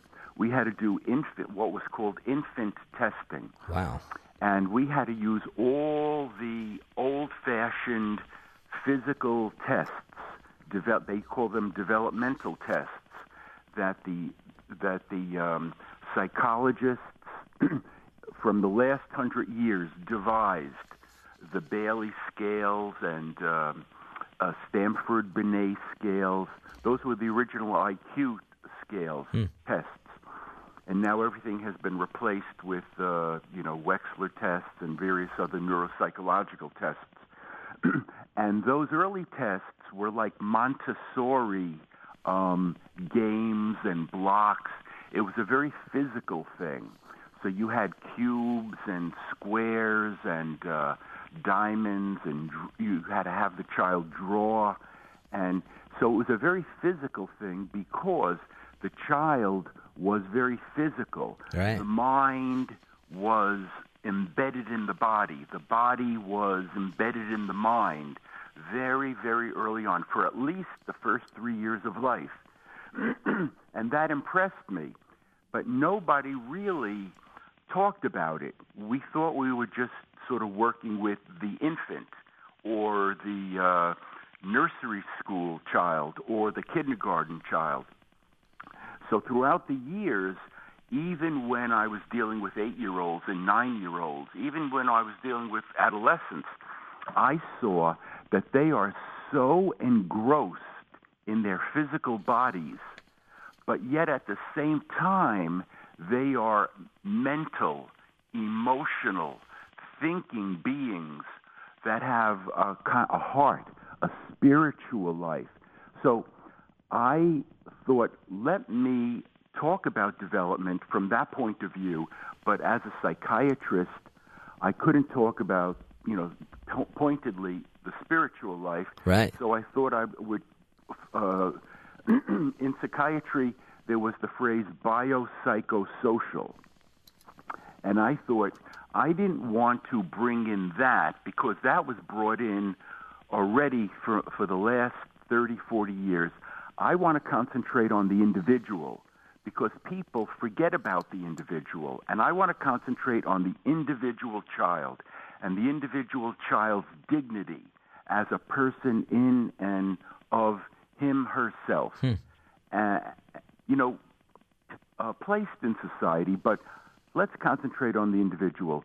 So I coined the term biomental, that unit is both biological and psychological, all rolled up into one. Because sometimes as a parent, we might just think of it as biological, a body, and when we're disciplining it, you're making the point that it's not just a body, it's a being, it's an entity, and it has sensitivities and memories and values, and it hurts. And so you must honor that, or you will crush face. I don't know what you call it. Exactly, from day one. In the beginning, early on in child psychiatry, many psychiatrists did not regard the infant as a psychological entity. They thought it was, and this was a very sort of hurtful expression that they would use, and I didn't like it very much. They thought it was just a pulsating neurophysiologic bundle of flesh and blood. Yeah. And I never liked that. No. Because I knew from day one that was a human being. Even though that little human being, that little infant, couldn't fully see or talk or hear or respond or wasn't really coordinated, it was a life. It was a human life in development. They call it in statu nascendi, in the state of being born, growing, unfolding. That's why I use that phrase biomental. I love that. And to me, it does invoke that spiritual power, that potential spiritual side that has to be honored, right? That's the thou. Reverence for the infant, for the baby, for the child, for the middle childhood little person, for the adolescent. Man, powerful. Very powerful. Frank, as we wrap up, what would you say as a parent that's maybe made mistakes, maybe honoring that the biomental state of their children, and maybe seeing them more as a pulsating bio than a powerful spiritual side as well? How do we recover from that? I would say the first thing would be acknowledge the mistakes. Second thing would be to say, I am glad I made those mistakes. I am fortunate I made those mistakes because those are lessons I need to learn. I need to learn from. Number 3 would be figure out what those mistakes were and what the various other options could have been, and then refine your behaviors with the more adaptive and develop biomental development enhancing behaviors and responses. So the refining is the development. That means you're developing. You're getting better. You're getting better, right. We're always learning if we're sensitive to learning. Right. And the fact that we need to learn. We need to improve continuously. And it's an adventure. Yeah, and a process, and the parents are going through the process just as much as the children are. They're just further down the road. They're just supposedly further down the road. Good stuff. Well, Frank, we appreciate you. Again, I think it's the work you do is amazing. The book, go look up for the book, Biomental Child Development, Perspectives on Psychology and Parenting. And Frank, we'll have you back. Everybody go look up also Psychology Today and just look up Frank Ninivaggi. And you'll have access to a lot of wonderful writings by him. Dr. Frank Ninivaggi, appreciate you being here.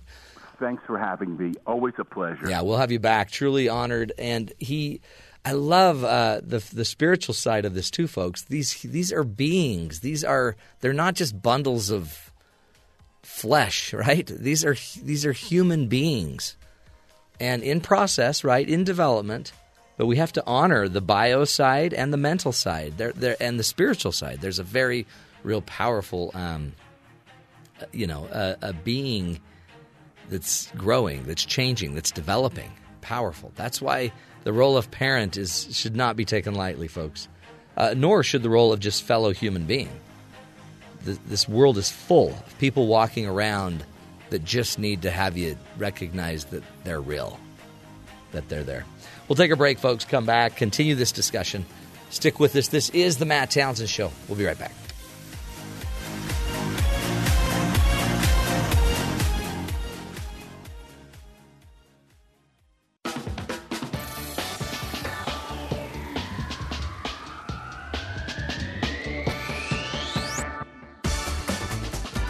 Welcome back, friends, to the Matt Townsend Show. You know, listening to Dr. Ninivaggi reminds me of one of my favorite books ever. Hardest book to read I've ever experienced. Like, literally, I would read a page a day. But it was by Martin Buber, who was a philosopher. And the book is called I and Thou. It was first published in 1923.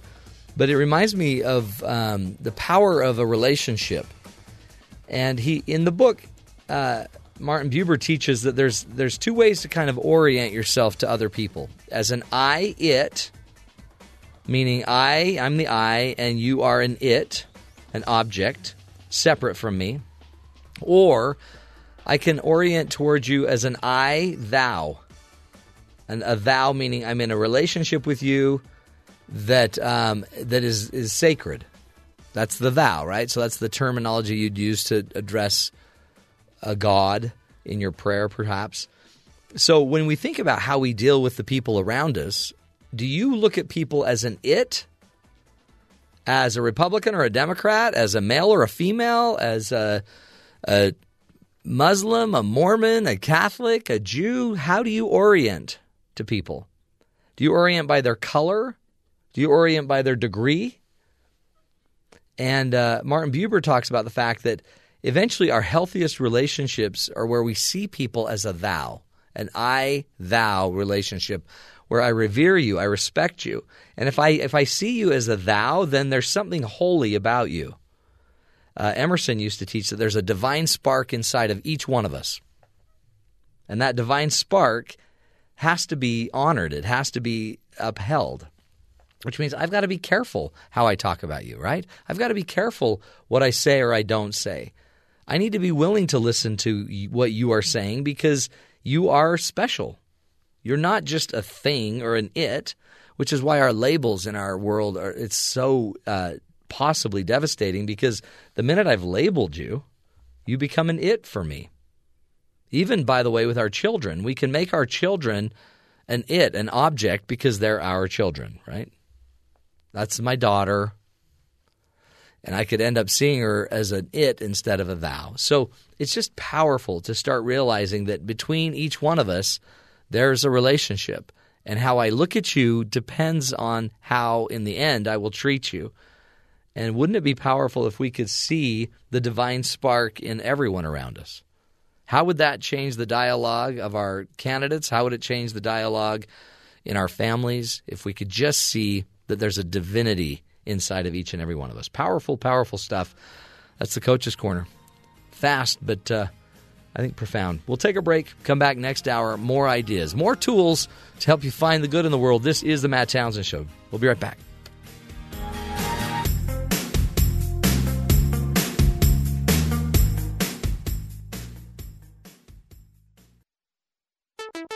This is the Matt Townsend Show. Your guide on the side. Follow Dr. Matt on Twitter At Dr. Matt Show. Call the show at 1-855-CHAT-BYU. This is the Matt Townsend Show. Dr. Matt Townsend. Now on BYU Radio. BYU Radio. Good morning, everybody. Welcome to the Matt Townsend Show. Dr. Matt here, your life coach, your guide on the side. Welcome to hour number 3 of the show. And today is an interesting day because Dawn's in the studio, and we're going to pay tribute and learn a little bit more about David Bowie, who passed away yesterday. Yeah, he did. Liver cancer. Is that what it was? Liver? I never heard what kind of cancer. There he is. Although this is kind of a fast version. You brought all of his CDs in. Yeah, I brought a few. I am a big fan of David Bowie. Are you? What happened? I think he fell. I don't know what version this is, but he fell asleep on I think this is the Weird Al version of Ground Control to Major Tom. It says original video, so... Really? This is his video. I never heard this one, so this is pre the one that we all know. Huh. Because you're a purist. Now, Don, by the way, Don Shelline is not only our boss, and he makes sure that we sit up straight, we don't do things wrong that you clean up on the yourself. air. Yeah. But Don's the host of his own show, co-host. Yeah, co-host. I'm actually a small part of it. I just kind of... You are not. You're the voice through the garage door. Yeah. That's a fun show, by the way. That's a great show. If you get a chance to listen to it, because it has absolutely no foundation in any kind of knowledge or wisdom. No, but it's just a stream of consciousness. But you have incredible knowledge because you've been in the radio business I've lived for 80 this years. Business. How many years? Not Are we 80. counting? He's But- probably 40-something. Because you brought in the original Space Oddity CD. I mean, you're And bringing this I stuff actually in. have the vinyl if we really wanted to get down Yeah, to that. you have the really vinyl. That's what I was assuming. You have all the vinyls. Scratchy things. But, it is kind of interesting. I was yesterday at a drink shop before coming into work. A pub, they call that in every other country, another other state. Here, but in Utah, it's here just they call it the soda shop. non-alcoholic sodas. Yeah. It's a Utah County thing.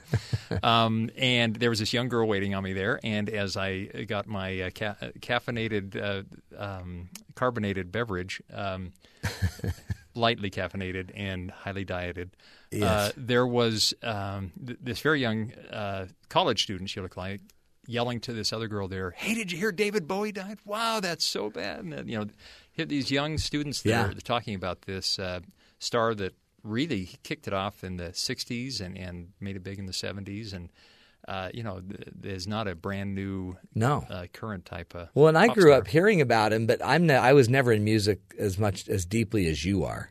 Because you're in deep. But what makes him special? What made him different? Just to give you a little bit of reference, when it was about 1972 when I was driving down the road, and on the radio came a song, Changes, and I thought, that sounds kind of like the Beatles, but kind of with a little twist. Totally. And that's cool. Who is that? And I found out it was this guy named David Bowie.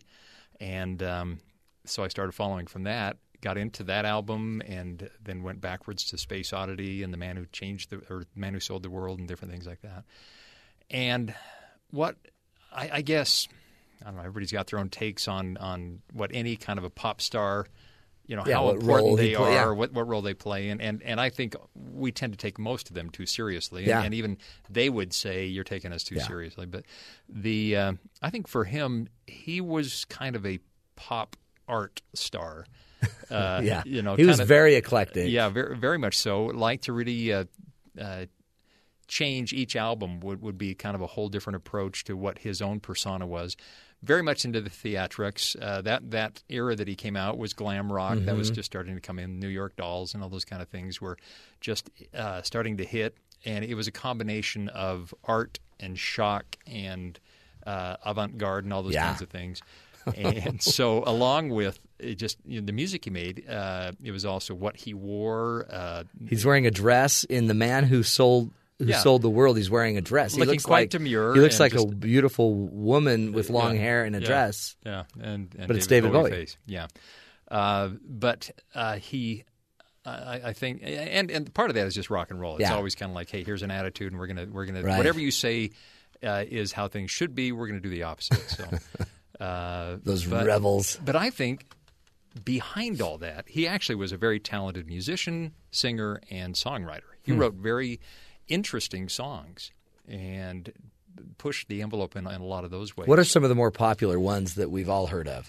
Changes we've heard of. Yeah, Changes, Space Oddity. That was the earlier. He went into then Ziggy Stardust and the Spiders from Mars, and then you had things like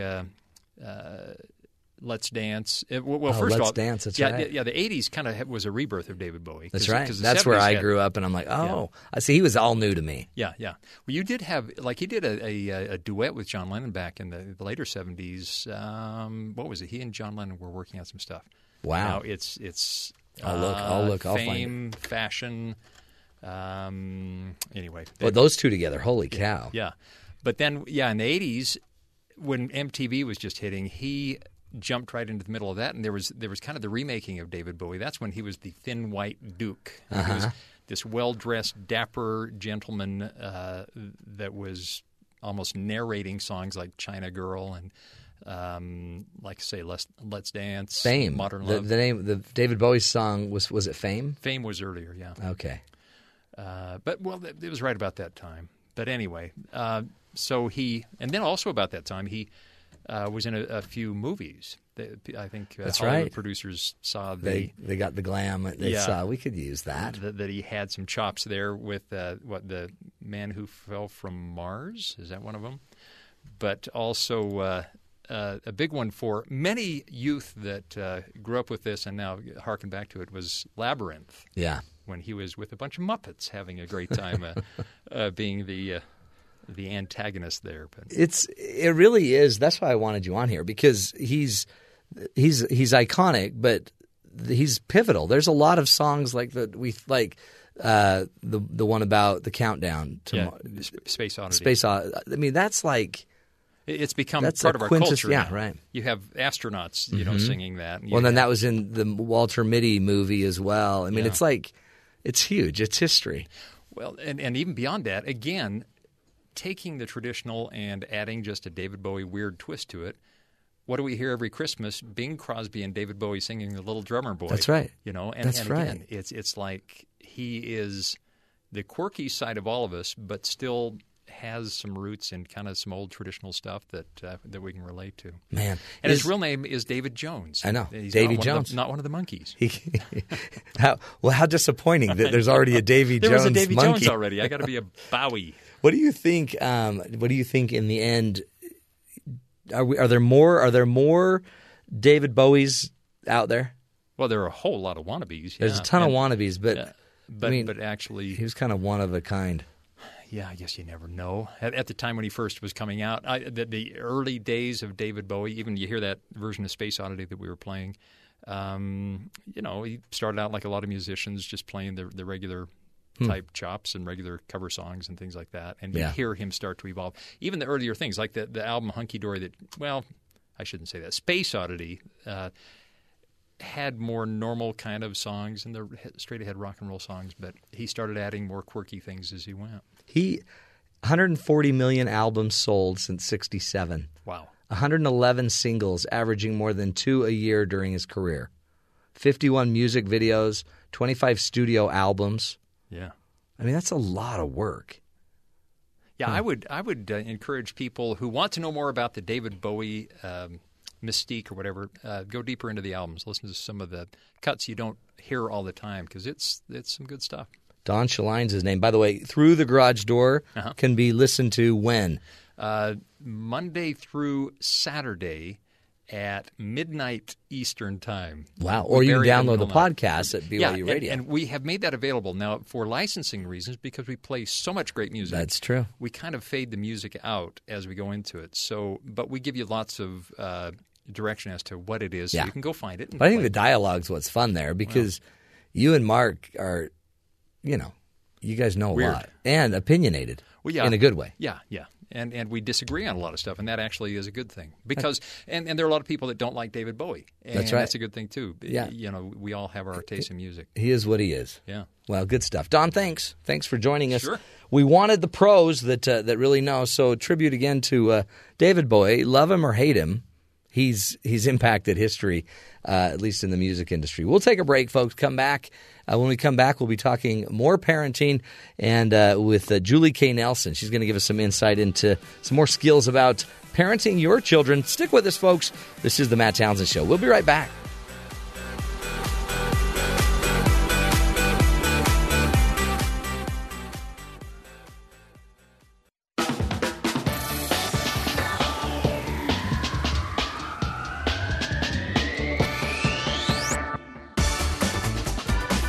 Welcome back, friends, to the Matt Townsend Show. In studio with us, Julie K. Nelson from the great website, aspoonfulofparenting.com. She is a University of Utah Valley University professor, teacher extraordinaire. I do like the Utes too, but I am a Wolverine. You're a Wolverine. It's weird to even think of that. Yeah. UVU's they're a Wolverine. Yeah, they're Wolverines. Do we have Wolverines in Utah? I think we have all kinds of cats because BYU's the Cougars. Cougars. Yeah. Yeah, and I don't know what else. Yeah. That seems wrong. Mm-hmm. Hey, you're also the author of Parenting with Spiritual Power and the other one. Let's see. Bring out the plunger. That's right. Keep it real and grab a plunger. 25 tips for surviving parenthood. I love that. That's quite a title. That's a big title, it but is. you Mouthful. know, but it makes sense. So today you're going to talk to us about New Year's resolutions that we can keep as a parent. Yeah. I think we've all made them, right? What were your resolutions that you've already broken I didn't make any. On January 2nd? Yeah, I don't make them because I break them. Because you're so too depressing. Smart, right? What did you make? What resolutions? Ben, did you make any? What did you make? No, I didn't make any. Yeah. Ben is trying to not be arrested this year. Well, Yeah. Have you been successful in the first 12 days? Well, because I'm on parole, if I get arrested, like my sentence is doubled. That's what that ankle bracelet's on for. Yeah, he's actually got 2. That's why they clink when he walks. It's not a fashion thing. It's not fashionable at all.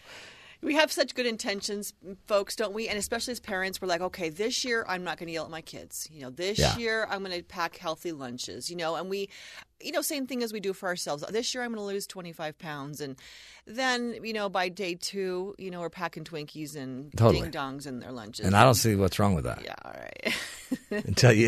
And then we've already yelled at them 3 times. Right. So we make these resolutions, but nobody keeps them. Yeah. But you're saying here's some you can keep. Here's some you can actually keep. I'm giving you permission, parents, to say, look, there are some things I can do, and they're easy, and they're actually good for me, and I can do them. And they're easy. Let's say that again. Yeah, they're easy. They're easy because, they're ones that give us permission to be real. Yeah. Rather than being false to ourselves.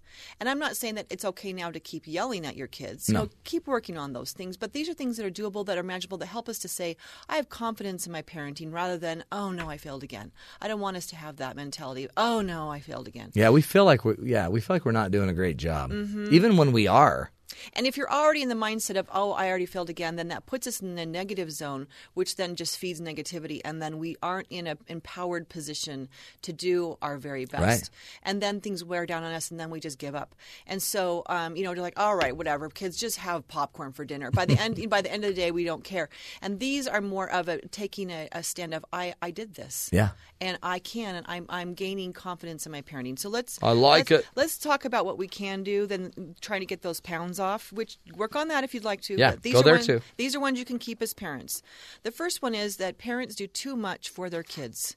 And that's where they get into a trap of, I'm failing, because we do too much. We do everything for them. And we're there for them all the time. I'm saying for you, give yourself permission, a resolution to take care of yourself, parents.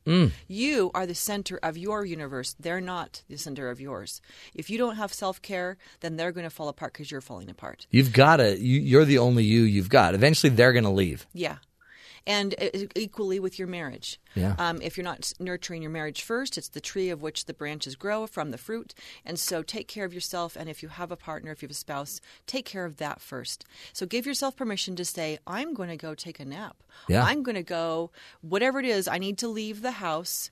I need to go on a date with my husband every weekend. And give yourself permission to say, it's all right to leave the kids behind. There's some parents that are so ridden by guilt, they don't want to leave their kids home. And so they don't take a date night with their spouse or go out with other couples or with friends. And I'm not saying, go out there every night. I'm saying once a week it is healthy for a marriage, and or if you're a single parent, for yourself to go in self-care. And reconnect with other people. So do what you need to do to take care of yourself, and then come back. And whenever I do that, even if I go on a trip, once a year I might go on a trip for a week, a retreat or something, and I'm gone for a week. And there's a lot of guilt leaving the kids behind. But I always did that. Why? Why is there so much guilt? Oh, because what if something happens while I'm gone and I wasn't there for them, and it'll be all my fault, and and they won't know how to love them the way I love them. So, but do it, because I come back from those trips and I think, the time away helped me restore me. And they appreciate me. They're so much more loving when I get back, because they realize how much I do. Well, if you give them a really difficult babysitter. Yes, exactly. Give them a really bad one. Really Don't Nazi. ever leave us with Grandma. She's scary. Yeah, she makes us do our chores. And so, come back and you look really great. Oh, yeah. And they love you 10 times more, and you love them 10 times more, because you've had a time away from each other, and everyone needs That's a resolution everybody can do. Take care of yourself. Take care of yourself. Number 2, I want you just to be prepared for the unexpected. It will happen, so just know it's going to happen. What happens is when oftentimes we get angry at ourselves or others because we didn't anticipate that something might happen. And so we're angry at the idea that something changed that wasn't in the plan. That's what anger is all about. It's that it didn't. It's like the surprise of what? So just be prepared that, look, that just happened. There it is. A plate broke over breakfast. I knew something was going to break. There it is, yeah. It's the don't cry over spilt milk. It's because we know, there it is. The milk happened. So rather than angry, just expect, there it is. It happened. And even notice it and even yell it out. Oh, there it is. Yeah, I knew that There's happened. the strange anomaly I was expecting. There you are with those pants on backwards. So here's the thing is, there's wonderful things everyday parents to be surprised by. There's the bad stuff like the plate that got broken or the kids that don't know how to get dressed or whatever. And there's also the good things. And be able to stop and enjoy both those things. I know it's not wonderful to have a plate broken or whatever, but just go, oh, there it is. Well, and what if all of a sudden your kids get up and they clean up the plate and they take care of it and there it is too. So it's there's the break and there's the fix. Yeah.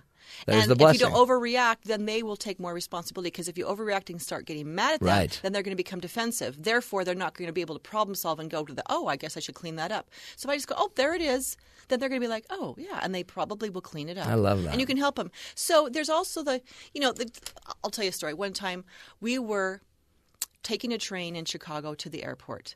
My daughter was starting to feel sick, and we're going to get on in the airport. It was 30 minutes on this train, and she was starting getting sicker and sicker. No. By the time the train pulled into the station, the airport station, she hurled vomit across the aisle, hit us, all of us, sitting on the opposite side, all of our bags, in her hair, on the window behind us. I mean, it was projectile. Looked like a crime scene. Yes.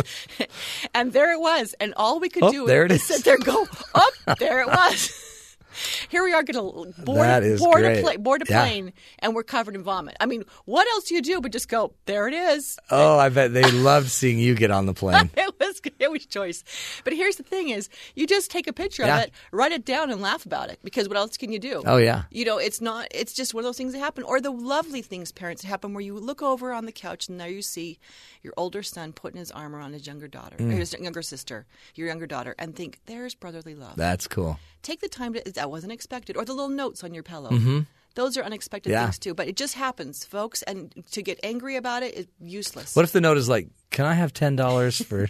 There it is. Sure. Just say, there it is. So number 3, resolve to be humble and strong enough to admit when we've made a mistake or that we don't know everything. Oh, yeah. That's the other thing. We put ourselves up way too high on the pedestal that we have to know it all. And that also brings a lot of stress and tension and overcommitment of our role as a parent. And so if we just say, I don't know. That's a great question. I don't know. I don't know. Or, whoops, I made a mistake. That was my first one today. Oh, my heavens. I have a parent that does it all the time. She smiles and she goes, that was my first mistake today. Irony in that I make many mistakes. And the kids all know it. The kids all know it. And she always says, my first, because it's always her first. That's so great. But they're like, yeah, that was number 10, Mom. And they'll count. They're fine because then they can say, hey, that was my first mistake too. Yeah. And everyone's okay with the fact that then it makes mistakes okay. Yeah. Making a mistake is fine. Yeah, it's when we don't admit it, we have to cover it up, and it's almost like we're being false and not true to ourselves. Yeah. And not teaching our children that it's okay to say, I don't know something, let's go find out, or I made a mistake, now how do I fix it? Like an apology from a parent going back and apologizing it's probably one of the most valuable things the family can see. And teaching kids that process, what you just said, is one of the best things to see parents not being perfect, so they don't have to be perfect, and we can all be real, and we can all admit out loud that we're not right, and that I shouldn't have accused you of that. I'm so sorry. Jump to conclusions. Kids hate it when did you ever have that happen when you were a kid? Your parents jump to conclusions and accuse you of doing something. Oh, you hate that. Well, I didn't because my mom knew it was never me. Because I was the angel, but it was my sisters because they were messed up. Always, I was the angel child that never did anything wrong. Yeah. Oh, A gift from God. That's what Matthew means. Gift from God. I totally believe that because you don't have any devilish in your eye now. No, that's just pink eye. Hey, let's take a break. We'll come back. More with Julie K. Nelson from the website, aspoonfulofparenting.com.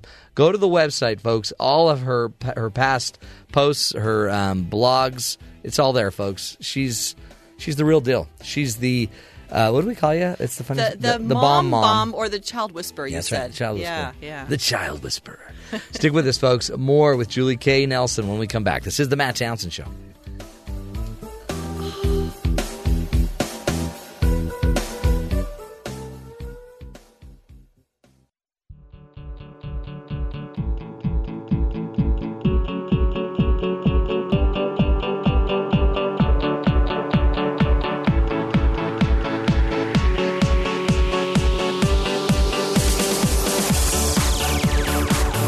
Welcome back, friends, to the Matt Townsend Show. If you have children, this is the segment for you. Joining us is the child whisperer, the bomb mom. Julie K. Nelson's her name. And Julie has a master's degree in marriage, family, and human development. She teaches classes at Utah Valley University in marriage and in relationships. She's also been featured on the Wall Street Journal, Parents.com, Family Share, you name it. She's been there. And today she's teaching us about 5 New Year's resolutions that parents can keep. They're very simple. Take care of yourself. Mm-hmm. We've covered. Be prepared for the unexpected when you notice it. Oh, there it is. There's the unexpected. Mm-hmm. Good and bad. Mm-hmm. And be humble enough, strong enough to admit you've made a mistake. Yeah, so being a parent is the hardest thing in the world, and we all get it wrong sometimes. So I resolved to be a good parent. Being a good parent is best for most days instead of pretending or expecting to be perfect. Let yourselves be real and not false. Blow up the perfection, the parent perfection thing. Be the best parent you are for your own kids, and that's good enough. And you're not anyone else's parent, so don't be false to your family. I always like to make an argument with my children. I could be worse. Really, you're about a minute away from me really going off. I could be a lot worse. Yeah, so this is good. I love this. So these are 3 things, parents, you can do. Take care of yourself. Be prepared. Oh, there it is. It happened. And resolve to be humble and admit when you made mistakes. How we can all do that. It's easy. Number 4 is I resolve to tell my children every day that they are smart and they're beautiful and kind and that they can do anything they want in life. I can say that to my kids. Yeah. But doesn't that build a monster?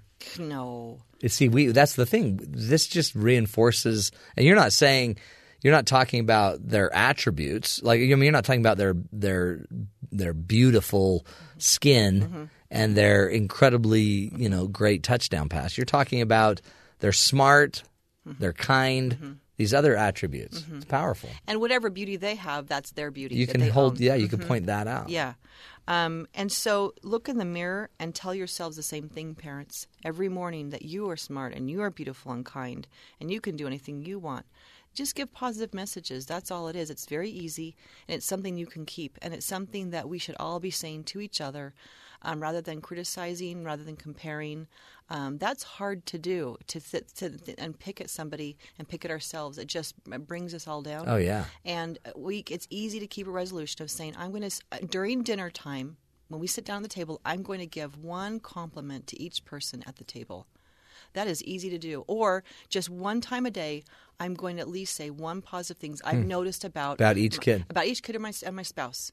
I can do that. That is not hard. And then I'm going to say the same things to myself. I'm going to say something to myself about what I love about myself each day. That's great. Really build people up. Be an example of self-respect rather than self-loathing, and how to criticize and compare. Our children hear too often us comparing ourselves to other people, the neighbors, other parents, them with other kids. So your resolve, parents, and every year to remember that your body is amazing. Your spirit is strong. You have those attributes that are a great gift from God, and you'll take these throughout life. And tell your kids what a gift they are to each other and to you. That's huge, because then you're building the team kind of idea. And we need each other. Life's tough. But I guess it's too what you choose to see. If you only choose to see what they did wrong, then that's all they hear. Why don't you pick your shoes up? Your shoes don't belong there. Turn the TV off. Do your homework. Instead of, man, I really appreciate you cleaning up after you ate your lunch. And if parents really want to take this to a science, Gottman says 8-1. You got to do positives, right? Yeah. Or sometimes even they say 10-1, but at least minimum 5-1 positive to negatives. Because what happens is what they find in research is that if you say 1 negative, it erases the 5 positives. Right? Isn't that correct? Yeah, 5-1. Yeah. Yeah, and so if you want to actually be in the positive, you need to do 8. Right. You need to get ahead of the game. Ahead of the game rather than neutralize it. Yeah, you can't say a positive and then a negative and then apologize.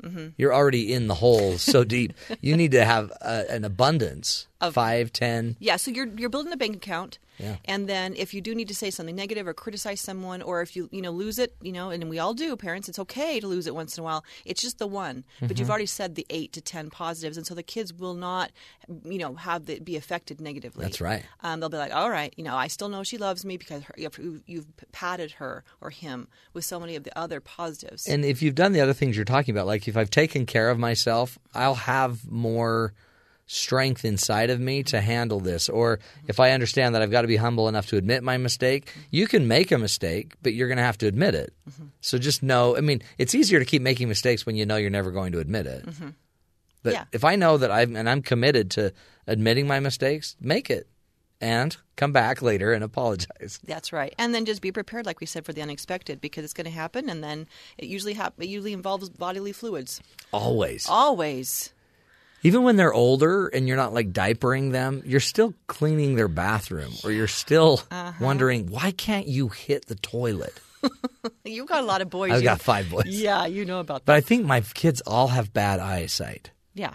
Because something's wrong. You need to paint a target on your toilet seat. I totally do. No, they hit the seat. That's the problem.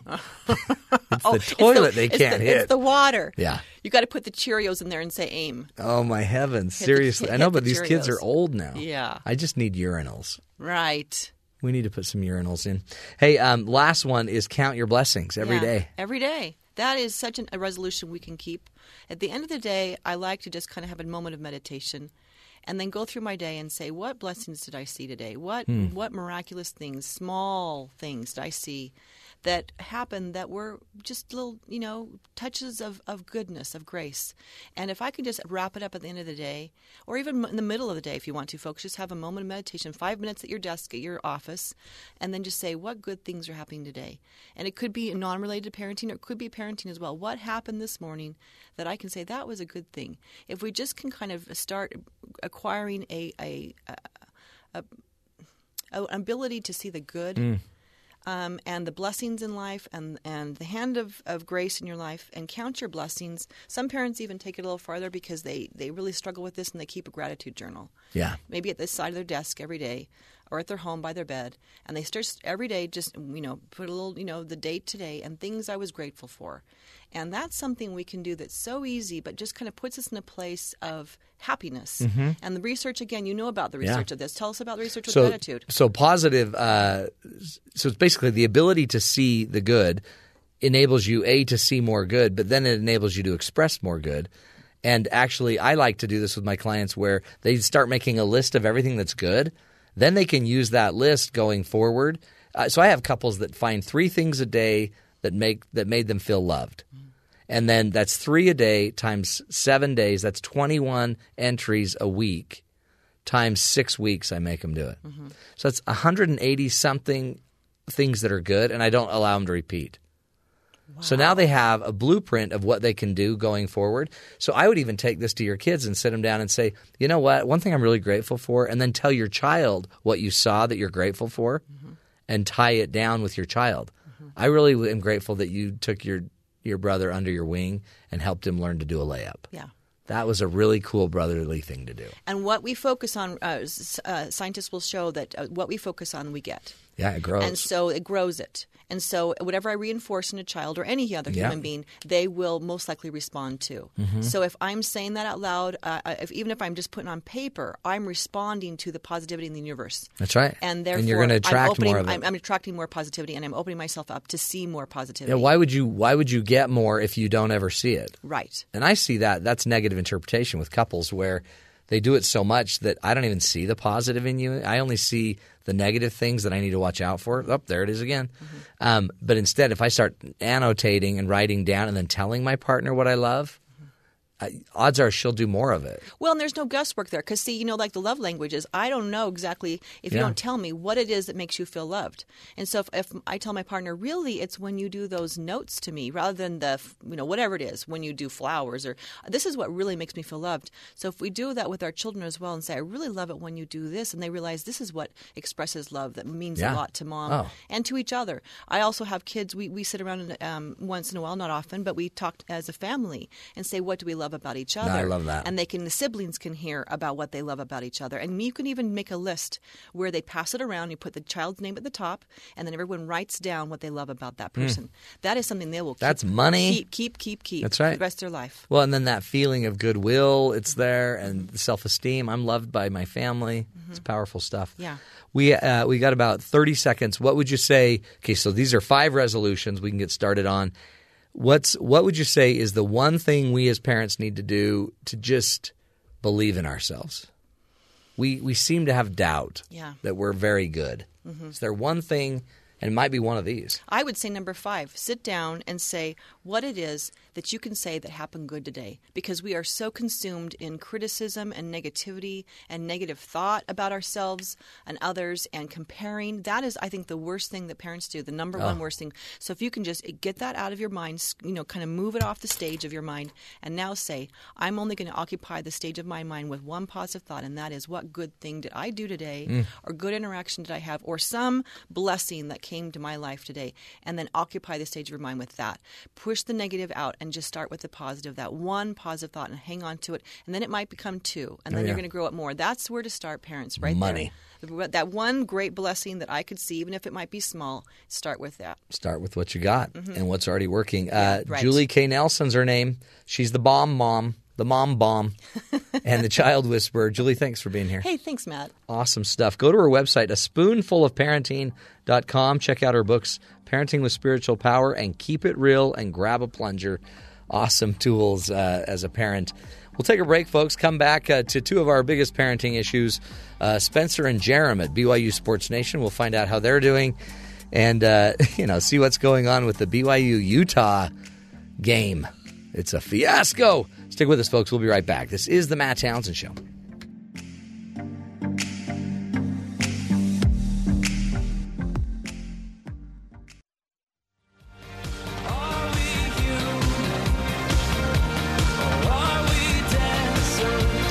Welcome back, friends, to the Matt Townsend Show. We're human, and we're dancers. We're going to shoot it down to our good buddies down at BYU Sports Nation, Spencer and Jerem. Hello, gentlemen. I like this song. I like the Isn't this great? You like the Killers? Brandon Flowers is the perfect way to start this day. Hurrah, we dancer. What does that even mean? I have no idea. The sun is shining. My mustache is flapping. Yep. How's the stash? Healthy. Vibrant. Wealthy and wise. Not much has changed since yesterday. Whiskers. No. A kitten came over and licked my lip, and it wiped away half of it. So that was disappointing. So apparently you're using mascara to grow this thing? No, apparently not. Hey, I don't know if you guys have you guys ever heard of Larry Kraskowiak? Who? University of Utah head coach. What is Kraskowiak? Kraskowiak, he's a basketball coach at the University of Utah. Let's see. Said a few things recently about a rivalry between 2 teams. I thought it was a rivalry. A rivalry? A wascally rivalry. Hey, what do you think? He came out, had a little presser. I think he threw water on the grease fire, Matt. I think the whole house is on fire now.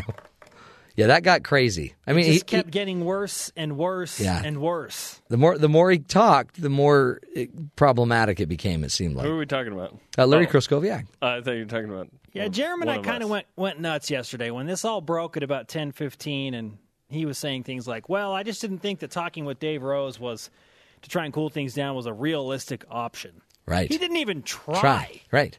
Yeah. You got to try. And he meant no harm. He means no. I don't mean any ill will, but we're not even in the same league.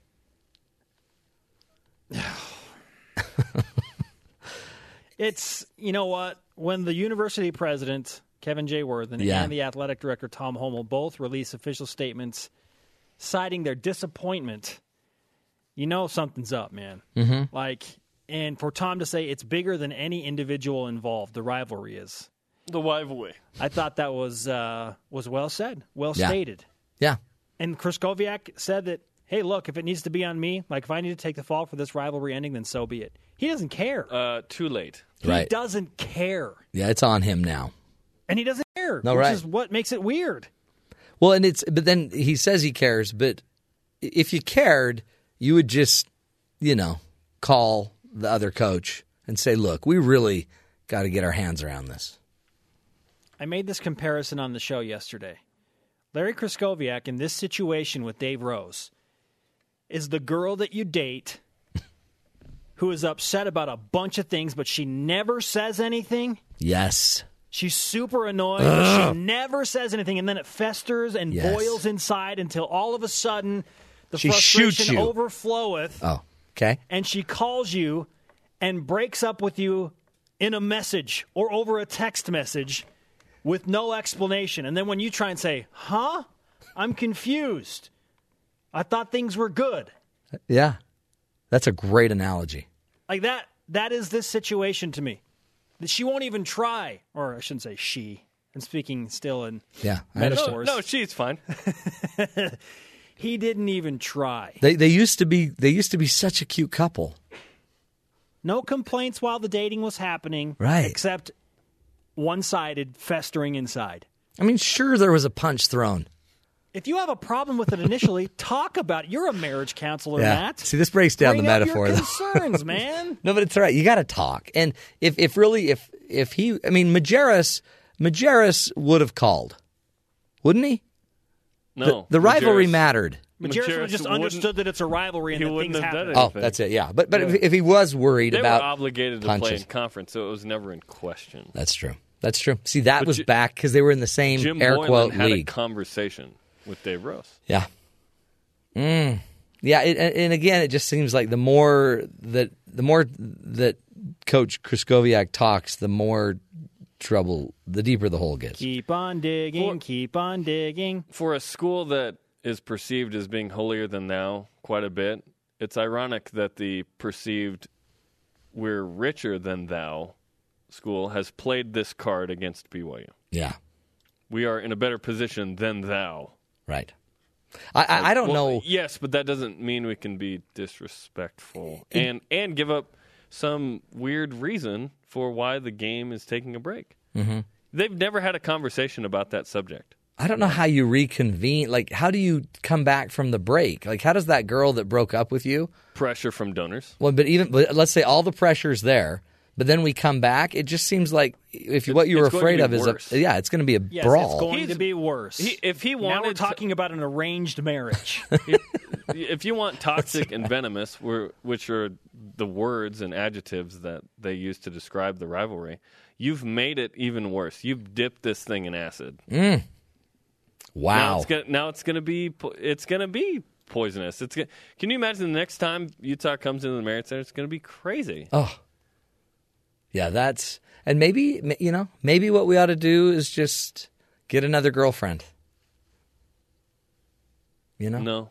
That's the thing. You want that one. I understand.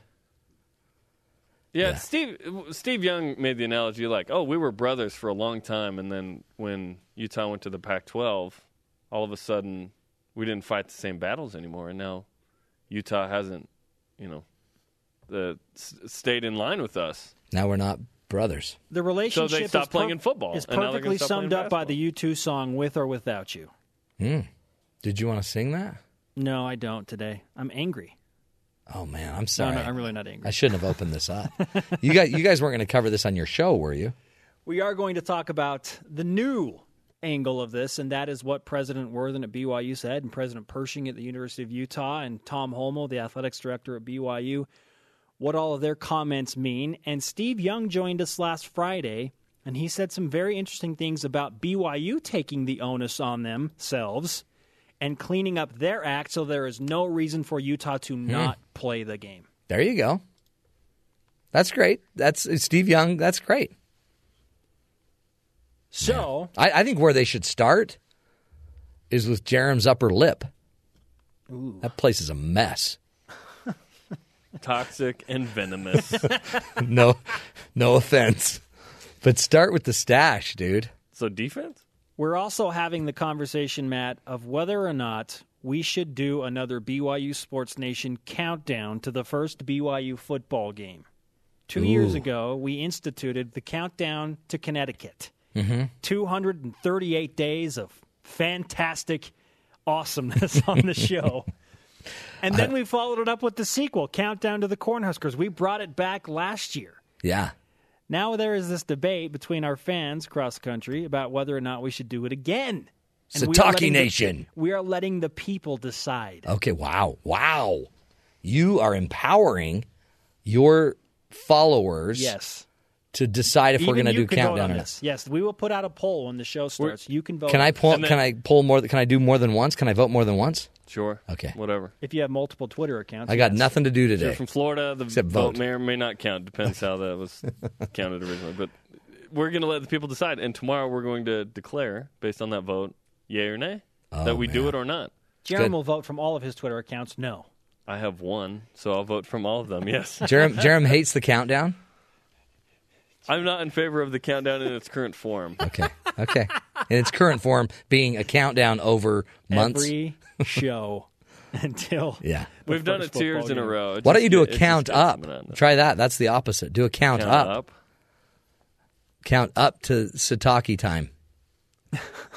Countdown to bear down against Arizona. Ooh. That's their fight song theme of the school. Bear down. Count up to Buttercup. I don't know. Something like that. I'm not in your meetings. Hey, anything else going on your show you're going to talk about? Jackson Emery played in the rivalry game a couple of times. In fact, was involved in an altercation where he got slapped in the face by a Utah player.